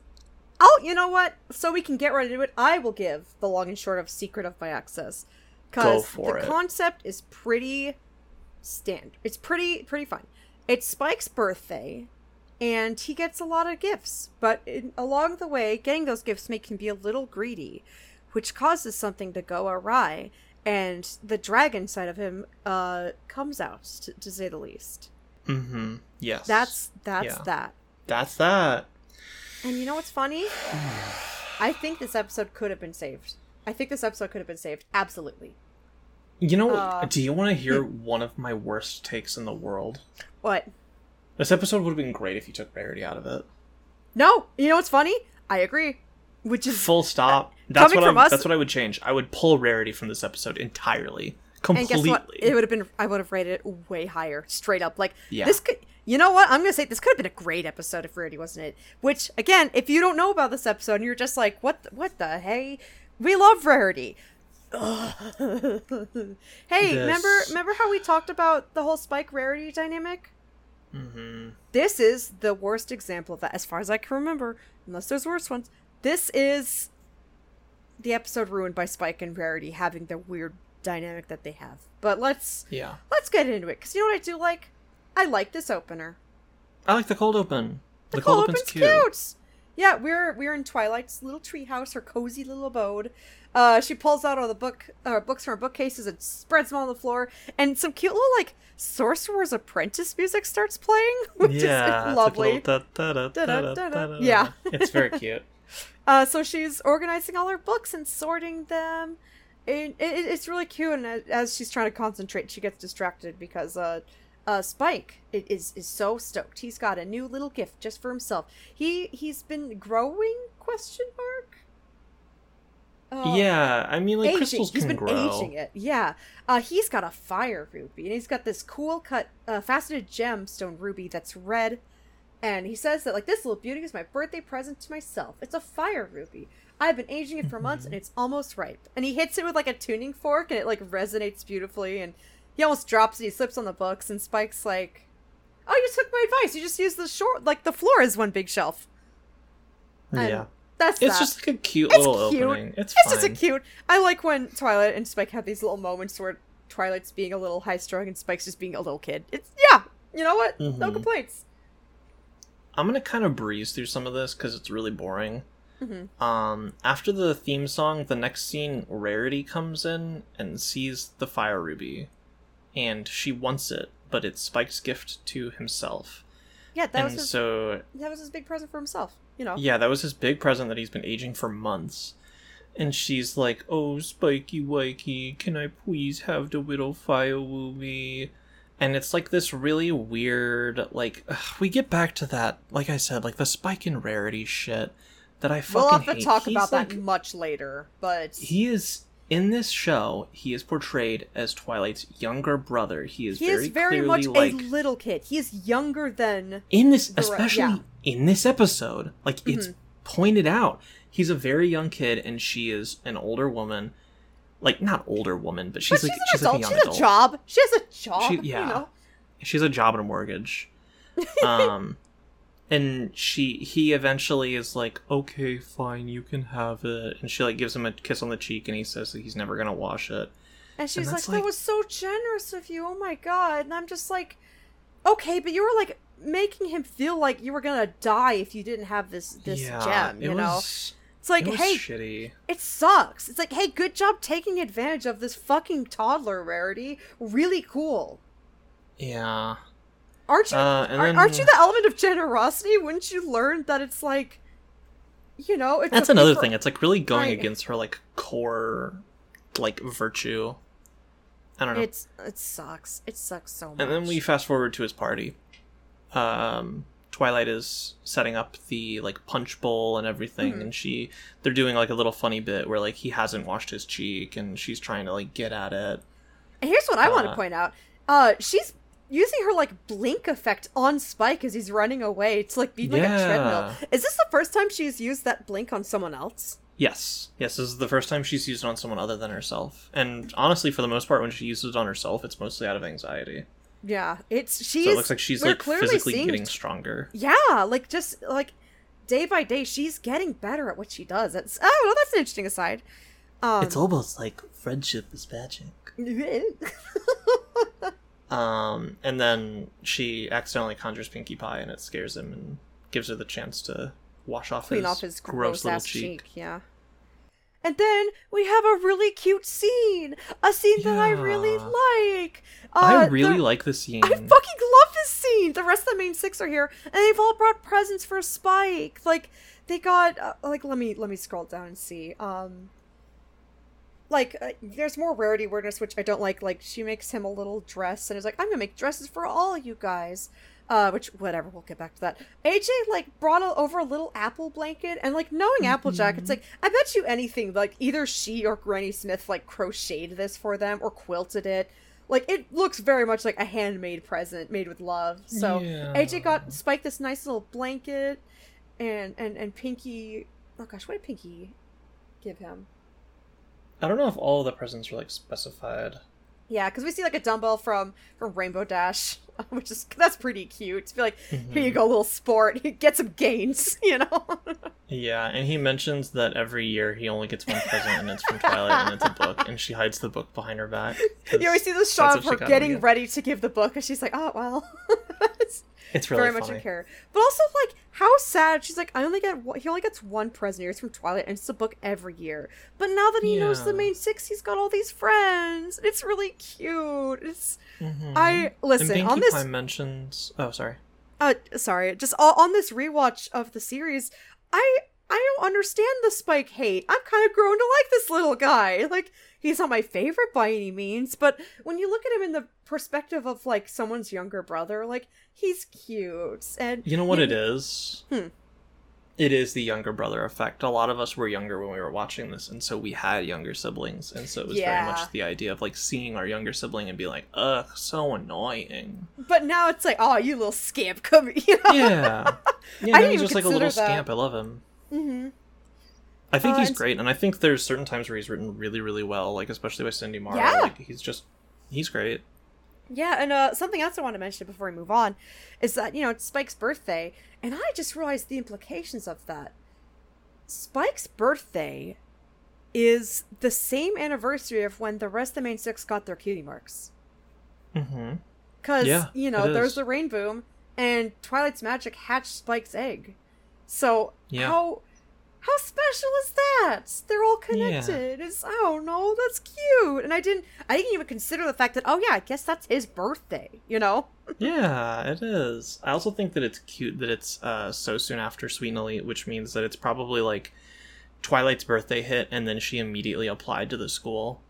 You know? Because, like, it was like, she's like, all right, I'm like, the correct age now, I'm going to immediately apply to Celestia's school, and then hatched Spike. And then hatched Spike. It's really cute. Their new bestie. Yeah. But yeah, no, this is a cute scene. Then Pinky's like, well, gosh, you know, your party isn't over yet because you need to go to Sugar Cube Corner because the cakes have a special surprise for you. Yeah. And so we stop by Sugar Cube Corner, and Spike is so giddy. He's like rocking back and forth. Yeah, at, like, he's so excited. And then the cakes, because he's like, you know, 10. I know. He feels even younger, honestly. He feels like an 8-year-old, you know? Yeah, he's very much around that age. Yeah, but he feels like CMC aged, or like a little, like a year or two older than the CMC. Yeah, agreed. But the Mr. and Mrs. Cake have made a special one-of-a-kind cupcake for him, and it's a sapphire cupcake. So it's spiked with all these gems, and it's beautiful. And he's so excited, and he's carrying it around all proudly, and he almost drops it when he runs into Cheerilee and knocks all the groceries over. And he wants to go and help her pick it up, and so he just eats the... He just eats all... He's like, oh, well, I'll just eat it now, you know? And then he's so sweet. He helps Cheerilee pick up all of her spilled groceries, her various produce items. He's like, oh my gosh, Cheerilee, I'm so sorry. I didn't mean to run into you. And it's like really... It's just like a really cute scene, because he mentions it's his birthday. It's a genuine scene, you know? And Cheerilee's like, oh, you seem really excited. What's the deal, you know? Like... oh, well, I got this cupcake because it's my birthday today. And then Cheerilee says so genuinely, just like, well, happy birthday, Spike. And she's like, I wish I had something to give you. And she rummages around in her grocery hats and then pulls out this dope-ass hat. It's so funny. It's a fucking pure white fedora with a red band and a red feather. It is so ridiculous. Here's what I was wondering with Cheerilee. Were you going to wear that hat? Who's that hat for, Cheerilee? Who's this hat for? It's not... Cheerilee's our little, like, homely teacher type. This is bold for her. Like, maybe she has a nightclub life that we don't know about. Mm-hmm. But yeah, no, she gives this hat to Spike, and it fits him perfectly, and he's so excited. He's like, whoa, I got so much stuff for my birthday. This is great, you know? Mm-hmm. And then, because he's so excited about his, like, hat and getting gifts, he sees this, little foal lickety-split, I guess. He's, like, a little brown boy with a little blonde... He's, like, playing with a bouncy ball. Mane. Mm-hmm. Yeah, and he's like, oh, I can use my birthday powers to get whatever I want. And, like steals the ball from him, basically. Did you know it's my birthday? And then it cuts to him bouncing the ball. He's like, And then, hey, this is a fandom tangent, but only for me. This is an Emily fandom tangent. We go to this scene of a fountain in Ponyville, and we see a little background character named Junebug. And she's so fucking cute. Why did she not blow up the same way that a lot of the other background ponies did? She's kind of like a cool yellow, like it's almost green, and she's got this curly creamsicle orange hair. She has 2 little saddlebags on her holding a bunch of flowers, and she's so cute. Her voice is a little silly. It's like, well, happy birthday, Spike. It's really cute. I think she is so cute, and I'm amazed that she didn't get as much love as she did, because just from design alone, I'm really delighted by her. She's very, very cute, yeah. I like her a lot. Yeah, that's my Emily fandom tangent. It's just, I like her and I wish we saw more of her. Mood. Me with Penny Lane. Yes. These are our little ponies. You know, you've got Penny Lane, I've got Junebug. And she has a bunch of flowers, and Spike is, like, trying to be like, it's my birthday. Can I take some? Can I have here's the thing, them? like, Junebug immediately is like, Spike walks up to her and she's like, hey, Junebug, it's my birthday. And Junebug is like, whoa, happy birthday, Spike. You know, just nice, like, happy to see him. He's like, aren't you gonna give me something, like, for a birthday present? And she's like, I don't have anything, you know? And he's, like, trying to, like, steal shit, and Twilight comes up and is like, fucking stop it. Stop it. like pulls him by the ear with her magic, you know? Being like, cut that out. What are you doing? You know, like, give like a little slap on the wrist, you know? And it's like, what are you doing? Are you demanding gifts? He's like, oh my god, I was. What am I doing? Yeah. But as she walks away, he gets like he gets like creepy, and like he has that like lizard thing where like the eyelids go like horizontally instead of vertically. I forgot the word for him, but like the residual eyelids, and he like hisses and just spits out his little lizard tongue where it's like, oh no, Spike, what the hell are you doing, bud? Yeah, and it's a hard cut to the following morning where Twilight wakes up and sees just like a big pile of shit in her living room.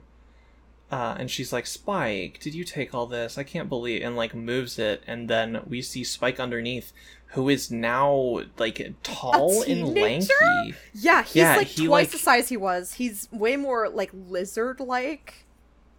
It's bizarre. And, like, the hat has... Like, his head has grown, so the hat's, like, really hard to take off. And he's big. So Twilight's like, what is going on? And while she's trying to, like, process the situation, Spike is going around the room being like, hey, it's a cool globe. Do you want this globe? I'd like this globe. Are you using this? He's like, no, it's mine. So he's just going around trying to hoard various things, anything nearby, to add to his little dragon hoard. Yeah. And this is kind of where Emily and I start to diverge in how we view this episode. Yeah. I don't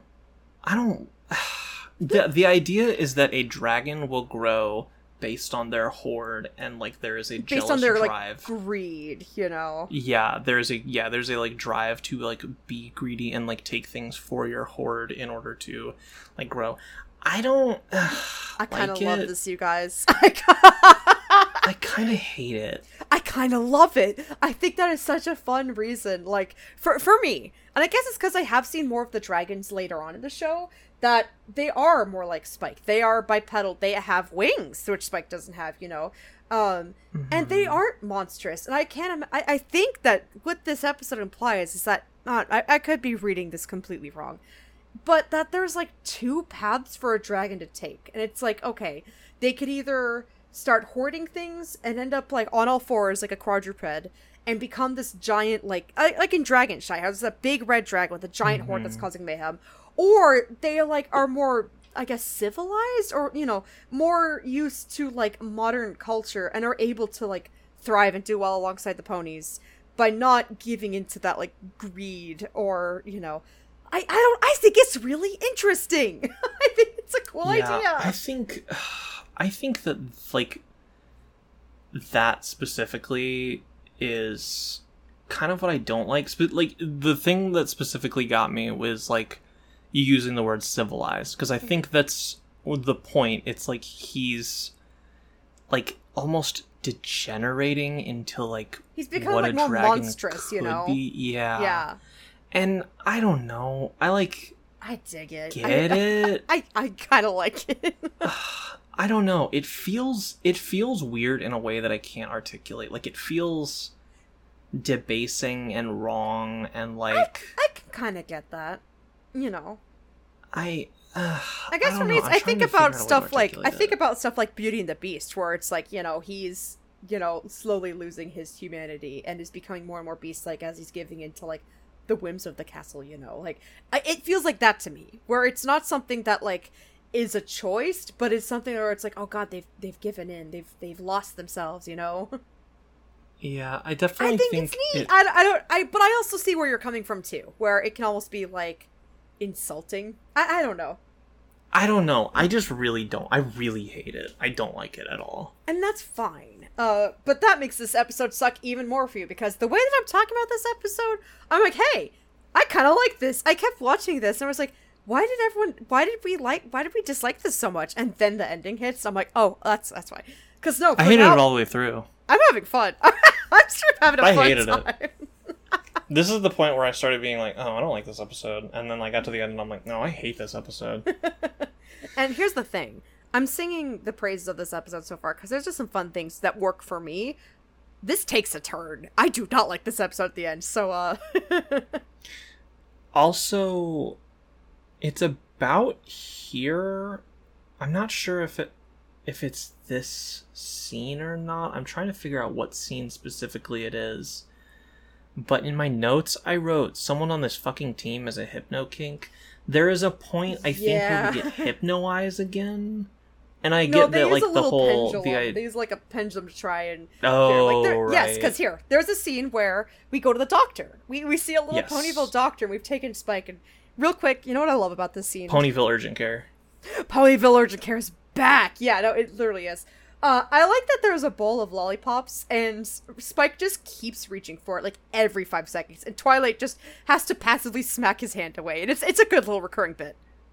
Mm-hmm. Yeah, it's very, very cute. And the doctor diagnoses him with being a dragon, and Twilight's like, we knew that.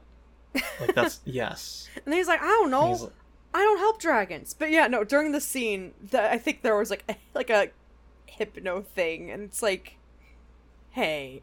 Someone on the team, hey? I hate to say it, but it's the same guy who did, fucking... It's... Oh, who is it? It's like M.A. Larson. Not M.A. Larson. M.A. Larson's like the main producer of the show. It is M.A. Larson that wrote this one. And M.A. Larson also wrote, Return of Harmony, Parts 1 and 2, where we had that, like, heavy hypno... Look, this... Listen, I hate to tell you it's this. It's a cartoon trope. It's a cartoon trope. I hate to tell you this. This episode is the writer's barely veiled kinks. Kind of over and over. Yeah. And I'll get more into it at the end. We will, yep, because Yeah. But for now, let's continue. The doctor's like, I don't know, take him to a vet. Yeah, so we're at a vet. I really like this little vet pony. She's cute. She's yellow, and she's like white and blue mane, and her cutie marks a bunch of critters on her flag. I like her. She's cute. Mm-hmm. Yeah, she's very I cute. like her. Does she have a name? I'm off the script. Looks like Maine Goodall. That's cute. That's really funny. Like Jane Goodall? Yeah, like Jane Goodall. Oh, shut up. That's... I love her. Hey, this is a good background pony. She's very, very funny. Yeah, there's a lot of good background ponies this episode. Mm-hmm. Yeah, no, and we're at the vet, and even she's like, I don't know, I don't see dragons, you know, like she says, like, bring me a dog, I got diagnosed in seconds, a snake even faster, like, it's this funny little, like, fast talk she's doing, but yeah, no, she's never seen a dragon before, and again, like, as we've seen, like, dragons are not a common occurrence in Ponyville, so... Yep. And so, Twilight resorts to yeah. Zecora. That's where the hypno is. Yes, Zecora does the little pendulum thing. Yep, classic.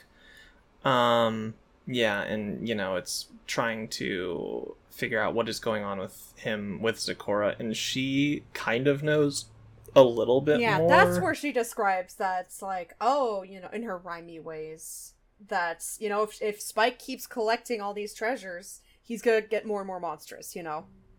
Mm-hmm, yes. And then they turn and he's stolen everything out of Every single thing is gone from Zecora's house. Everything.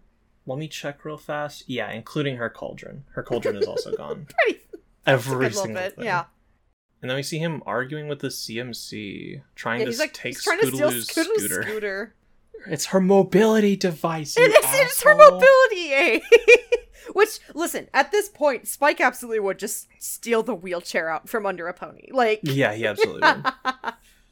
And so Twilight has to lure him in with a broom. She's like, ooh, yeah. look. And then the funny Sorcerer's Apprentice music comes back, you know. Yeah, because floating broom. Yeah, it's full of floating broom. He's chasing that, traps him in the house. Doesn't work, clearly. And he bursts through the side of the wall with one of my favorite cartoon gags that just never not hits for me, is just a perfectly spike-shaped hole in the wall.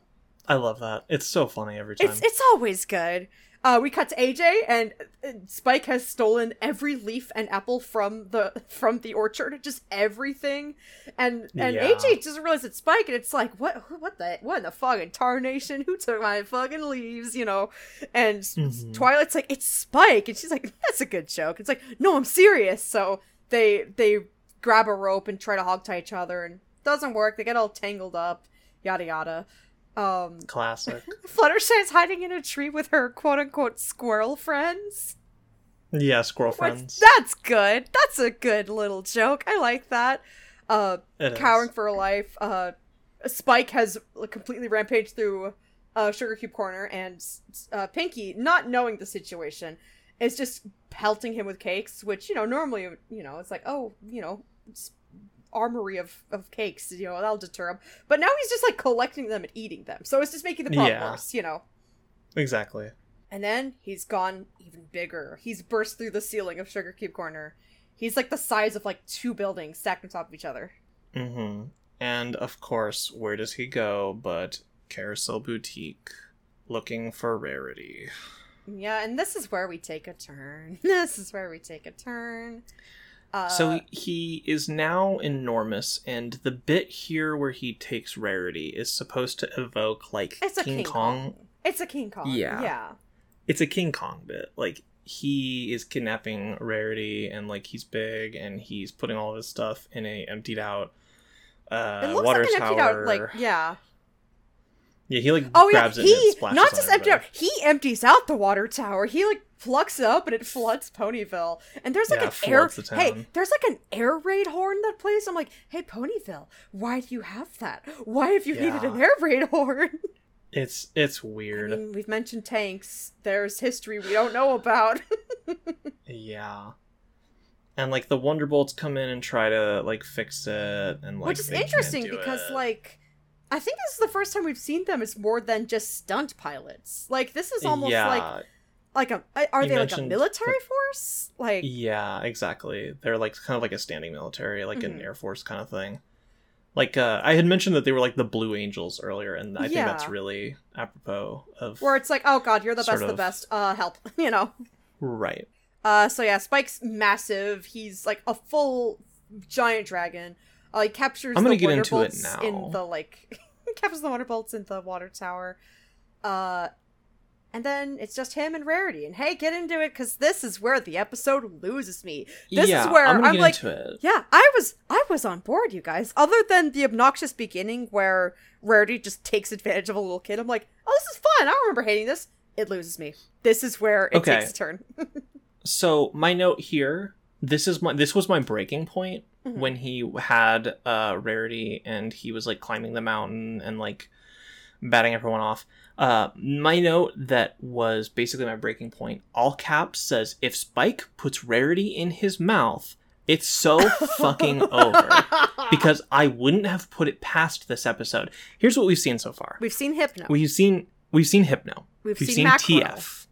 Yes. We've seen Macro. We've seen tying up with Twilight and Applejack getting tied up. It's literally so much. Yeah, here's the thing. So much. And I think the from Spike the and perspective Rarity of stuff too. Yeah, like here's the thing. From a perspective of a little kid who doesn't know that these cartoon tropes have connotations online, you wouldn't think anything of it. But as a grown adult who has spent many years on Fur Affinity, it does raise an eyebrow. And not in a fun way. Jesus. I don't like this episode. The bit here is she's wearing the, like, fire ruby, and she's like, you know, you can't take it because my dear friend Spike gave it to me, and it triggers the memory, and that's what makes him small again. Because he's like, oh, that was me being generous, and, like, that memory, I guess. I don't know. This episode is so fucking bad. And here's the thing, I agree. This is where it has completely lost me.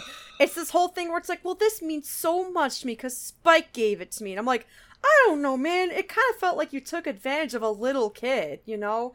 Because, like, she knows that Spike has this big crush on her. There is this, like... Yeah, speaking of, I forgot the next part is he gets small and, like, they're still up in the air, and so they're start falling from the sky. They're, like, straight think they might die, you know? Yeah, and Spike is like, before we die, I have to tell you, I have a crush, and, like, she, like, covers his mouth with her hoof, and it's like an I know. Like, it's fucking weird. Bad. And that feels weird. Bad. I don't like this episode. Emily, this episode sucks. I know it does, but I agree. I don't even like the, like, earlier stuff. I think the reason I don't like the earlier stuff is it feels too, like, TF for me for a kid's show. And you know I like feels TF. Like... And you know I like TF. Yeah, but we don't need it in the kids' show. It's there's like nothing. Weirdly, here's the thing. Like... It's just a cart. Like, this doesn't feel like a oh, this. It feels weird. It doesn't to me. It just feels like weird. funny. It feels like funny cartoon antics to me. As a writer who, like, sneaks shit in, this feels weird. I don't know. I don't feel like it does. That's you're not the writer, buddy. It feels weird. I'm a viewer. I can process. I don't like it. I don't like this episode front to back. We can agree to it ends there, but with... We need to talk about how it ends. Yeah, just talk about how it ends. I'm done with this episode. You're just, like, clocking out early. It fucking sucks. This sucks. Here's the thing. We see Spike and Rarity on this little bridge. And Rarity is telling him just how proud he is of Spike, you know?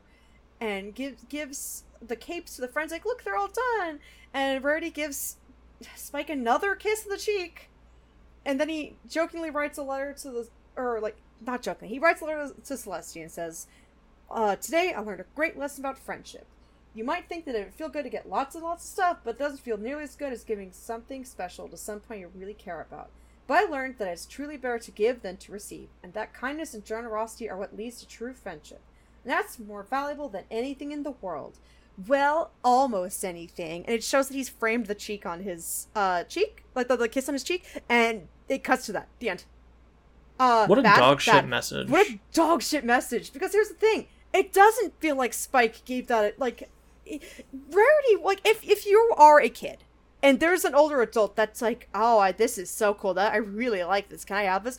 I feel like a lot of kids are gonna be like, well, I guess if you really want it, you know? Because you're an adult. You're an adult, and it would be an insane thing to act like to a little kid, you know? Yeah.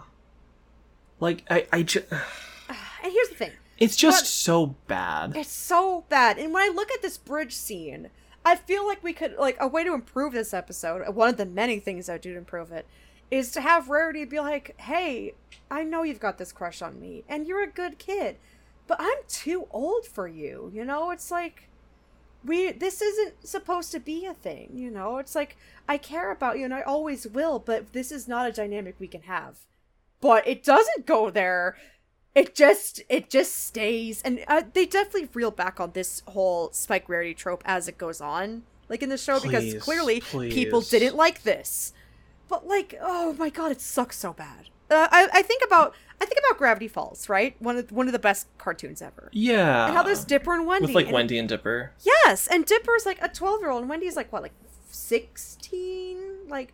Yeah, like 16 or older, like a bit older, and they have this talk where Wendy's like, basically what I just said, like, where it's like, you're a good kid, and I'm glad to be your friend, but like, this isn't a thing we can do, you know? Like, you're too young for me. That's what this should be. I don't care if they're funny fantasy creatures, they're portrayed as a kid and an adult, and it feels bad. Yeah, like, here are the things that I fucking hate about this episode. One, framing the giving the fire ruby as, like, a good thing. I fucking hate that. Yeah, I think it's important for someone to be like, I've worked hard on this thing, and I want to keep it for myself. Like, Spike is not in the... Like, he wouldn't be wrong if he kept it. That was his, you know? Absolutely, yeah. Like, he worked really hard on that, and it shouldn't be the idea of, like, you know, again, like, the rainbow fish, like, giving and giving and giving, like... You should sometimes prioritize yourself. It's okay to do that. Mm-hmm. This fucking episode. There was something else I was gonna say and I forgot because I'm just so mad. We're just in this like fury, you know. And I'm like seeing white. I hate this episode so much. Here, make the white be Rarity. See Rarity without Spike anywhere near. Just your horsewife. Yeah, it'll be beautiful. Honestly, yeah, I would. The way that I would change this episode is by completely taking Rarity out of it. Rarity needs to. She's just not in it at all. Or here's the thing: if she is in it in a completely normal way, like maybe made a gift just like the rest of them, and what it was not the focus of like her getting this, you know, big gift from Spike back on his birthday, you know. It just treated normally like Applejack or Dash or Pinky this episode, you know. One of the ponies that helps try to like take, because he could still, I think, develop this like funny greed dragon bit on his own, you know. Like he didn't need that inciting Fire Ruby incident for sure, you know. Absolutely. And like, not, you know what's funny? If that happened, I think I would have like rated this episode super highly. Like that whole middle bit, I'm like, what? Why did I hate this episode? This is fun. I like this funny dragon romp. There's some funny bits and it hits, but like, it I makes also me think so mad. I remember the other thing I was gonna say. It's that they pushed the Spike and Rarity romance really hard, and then they literally show like in the episode an allegory for puberty. They're like, look, he is a child because this is what he's going to look like when he hits puberty. We didn't mention that earlier, right? His voice does get deeper, where it's like, and that feels even worse. Yeah, it's like, oh, this is what he looks like as a teenager, and this is what he looks like as an adult, and it's like, now he's back to being a child.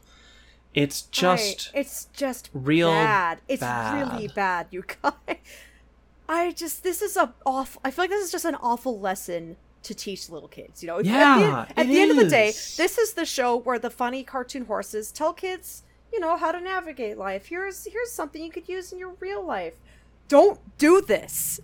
Don't fucking do this. If an adult comes up to you and it's like, hey, that toy's really cool, I wish I had that toy, you don't give it to them. You're like, that sucks, it's mine. It's also like on the adult for like being weird about, like, don't do that to a child. Yeah. Of course they're gonna give it to you. They're gonna be afraid of the repercussions of disobeying an adult. There is this power imbalance that There's a power dynamic, hate. Yeah. Like, here's the thing. I think the whole Spike Rarity thing could maybe be salvaged if it was just Spike, like, yearning, and it's like, okay, little kid, easy there.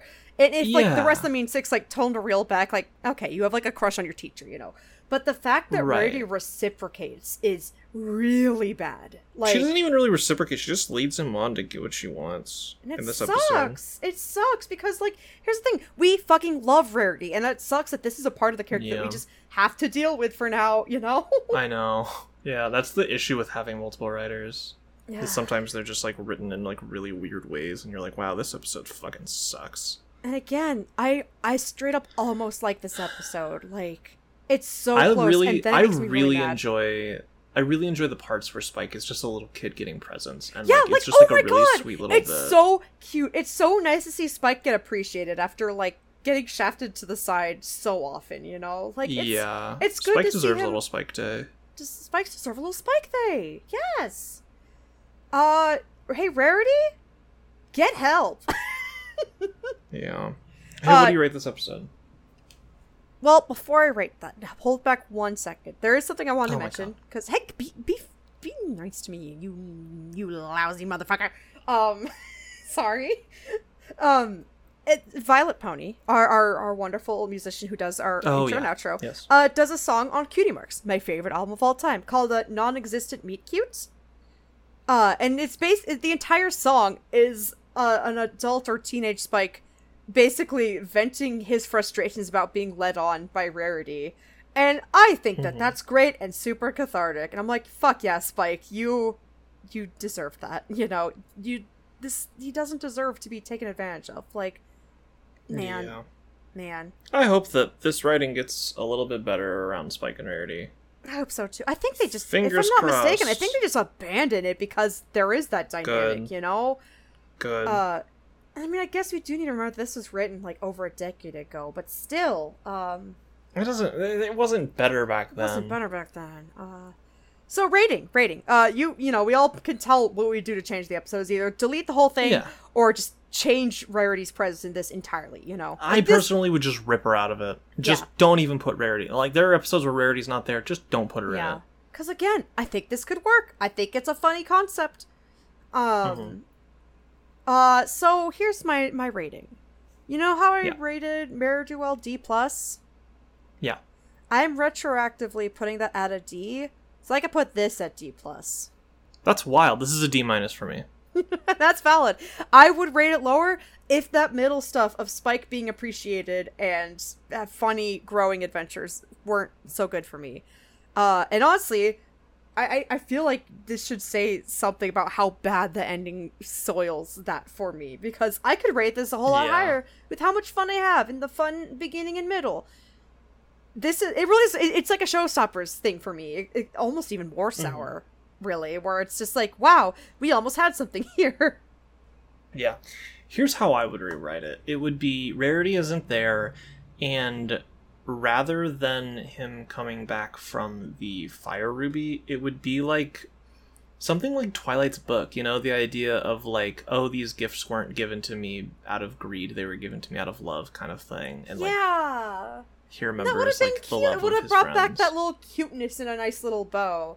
Instead of it just being like, wow, Rarity was so nice to me for letting me like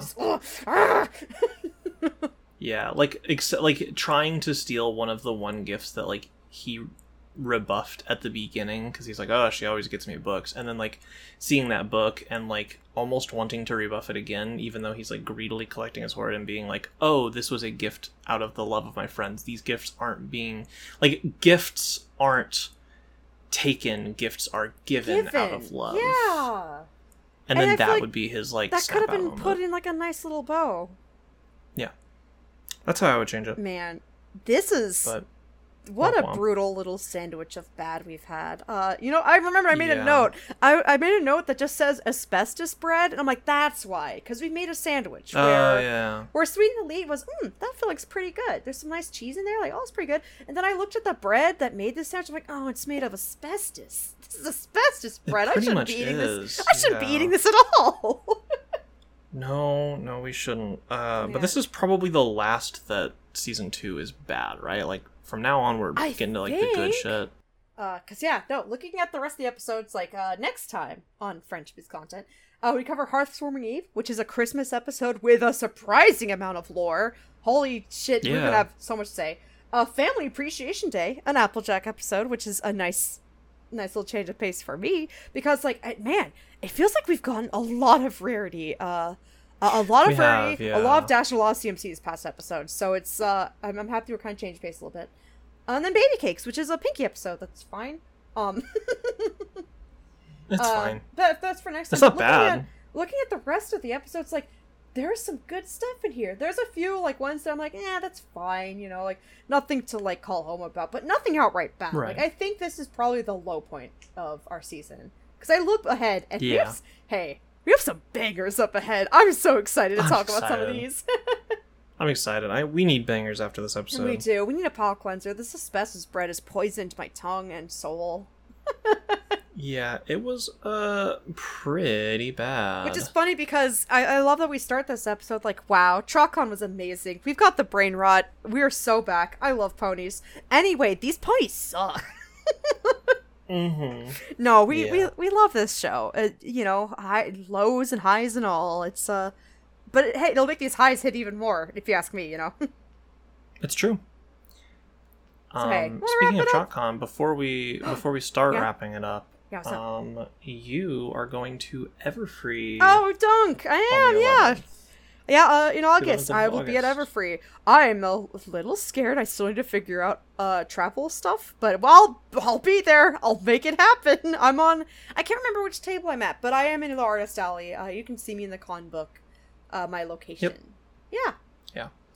And also, after going to Trotcon, I'm gonna try really hard to go to Everfree. Yeah, but we'll see. We'll see if I can make it. We already missed the fuck out of each other. We're like, what do you mean? What do you mean you're gone? And the con scene. It was soul rejuvenating, really, to be around the fellow pony fans and to be around each other. And she's a great assistant. I'm bad at math, and she can make change with dollar bills. Yeah, really, really fast. I'm good at math. So we'll see. Yeah. We may both be at Everfree, or it may just be one of us. But either way, guaranteed we'll be at Everfree. Maybe it'll be a 2-for-1 deal with Echo. We'll find out. So we'll see. Maybe. Maybe. But hey, thank you, everybody, so much for listening. It means the world that you listen to us and deal with our shenanigans every single time. If you would like to follow us, we have a Twitter at FIMiscontent, and we have individual Twitters on that, which is Umelsart for Emily and Razpony for me, and we also have a Tumblr in case Twitter explodes. In case Twitter goes down. Yeah, because we had a scare where there was like one day where it's like, you can view 300 posts. Bye. So that was bad. I will do my best to update the Tumblr accordingly, because actually I really like using Tumblr. I've been there for a long time. I prefer Tumblr, yeah. Yeah, so we'll do our best to start updating that as well, so that we don't have to rely entirely on our Twitter.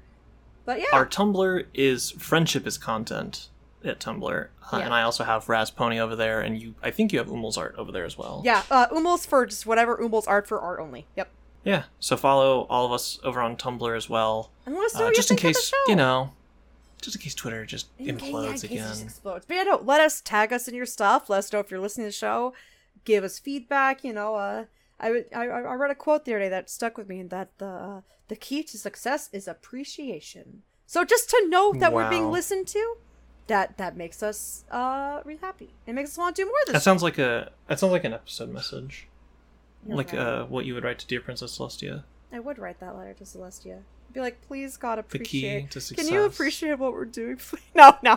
Please. No, we're feeling a lot of love, and it's nice to know that people out there are enjoying our silly show that we just want to do for fun. It's true. As per always, our intro and outro song is the 10-year anniversary of No Matter What by Violet Pony, featuring Silver Stripe and Nami, and you can hear it right now. Get out of here! I mean it's it for real this time. playing us out. Yeehaw. Yeehaw.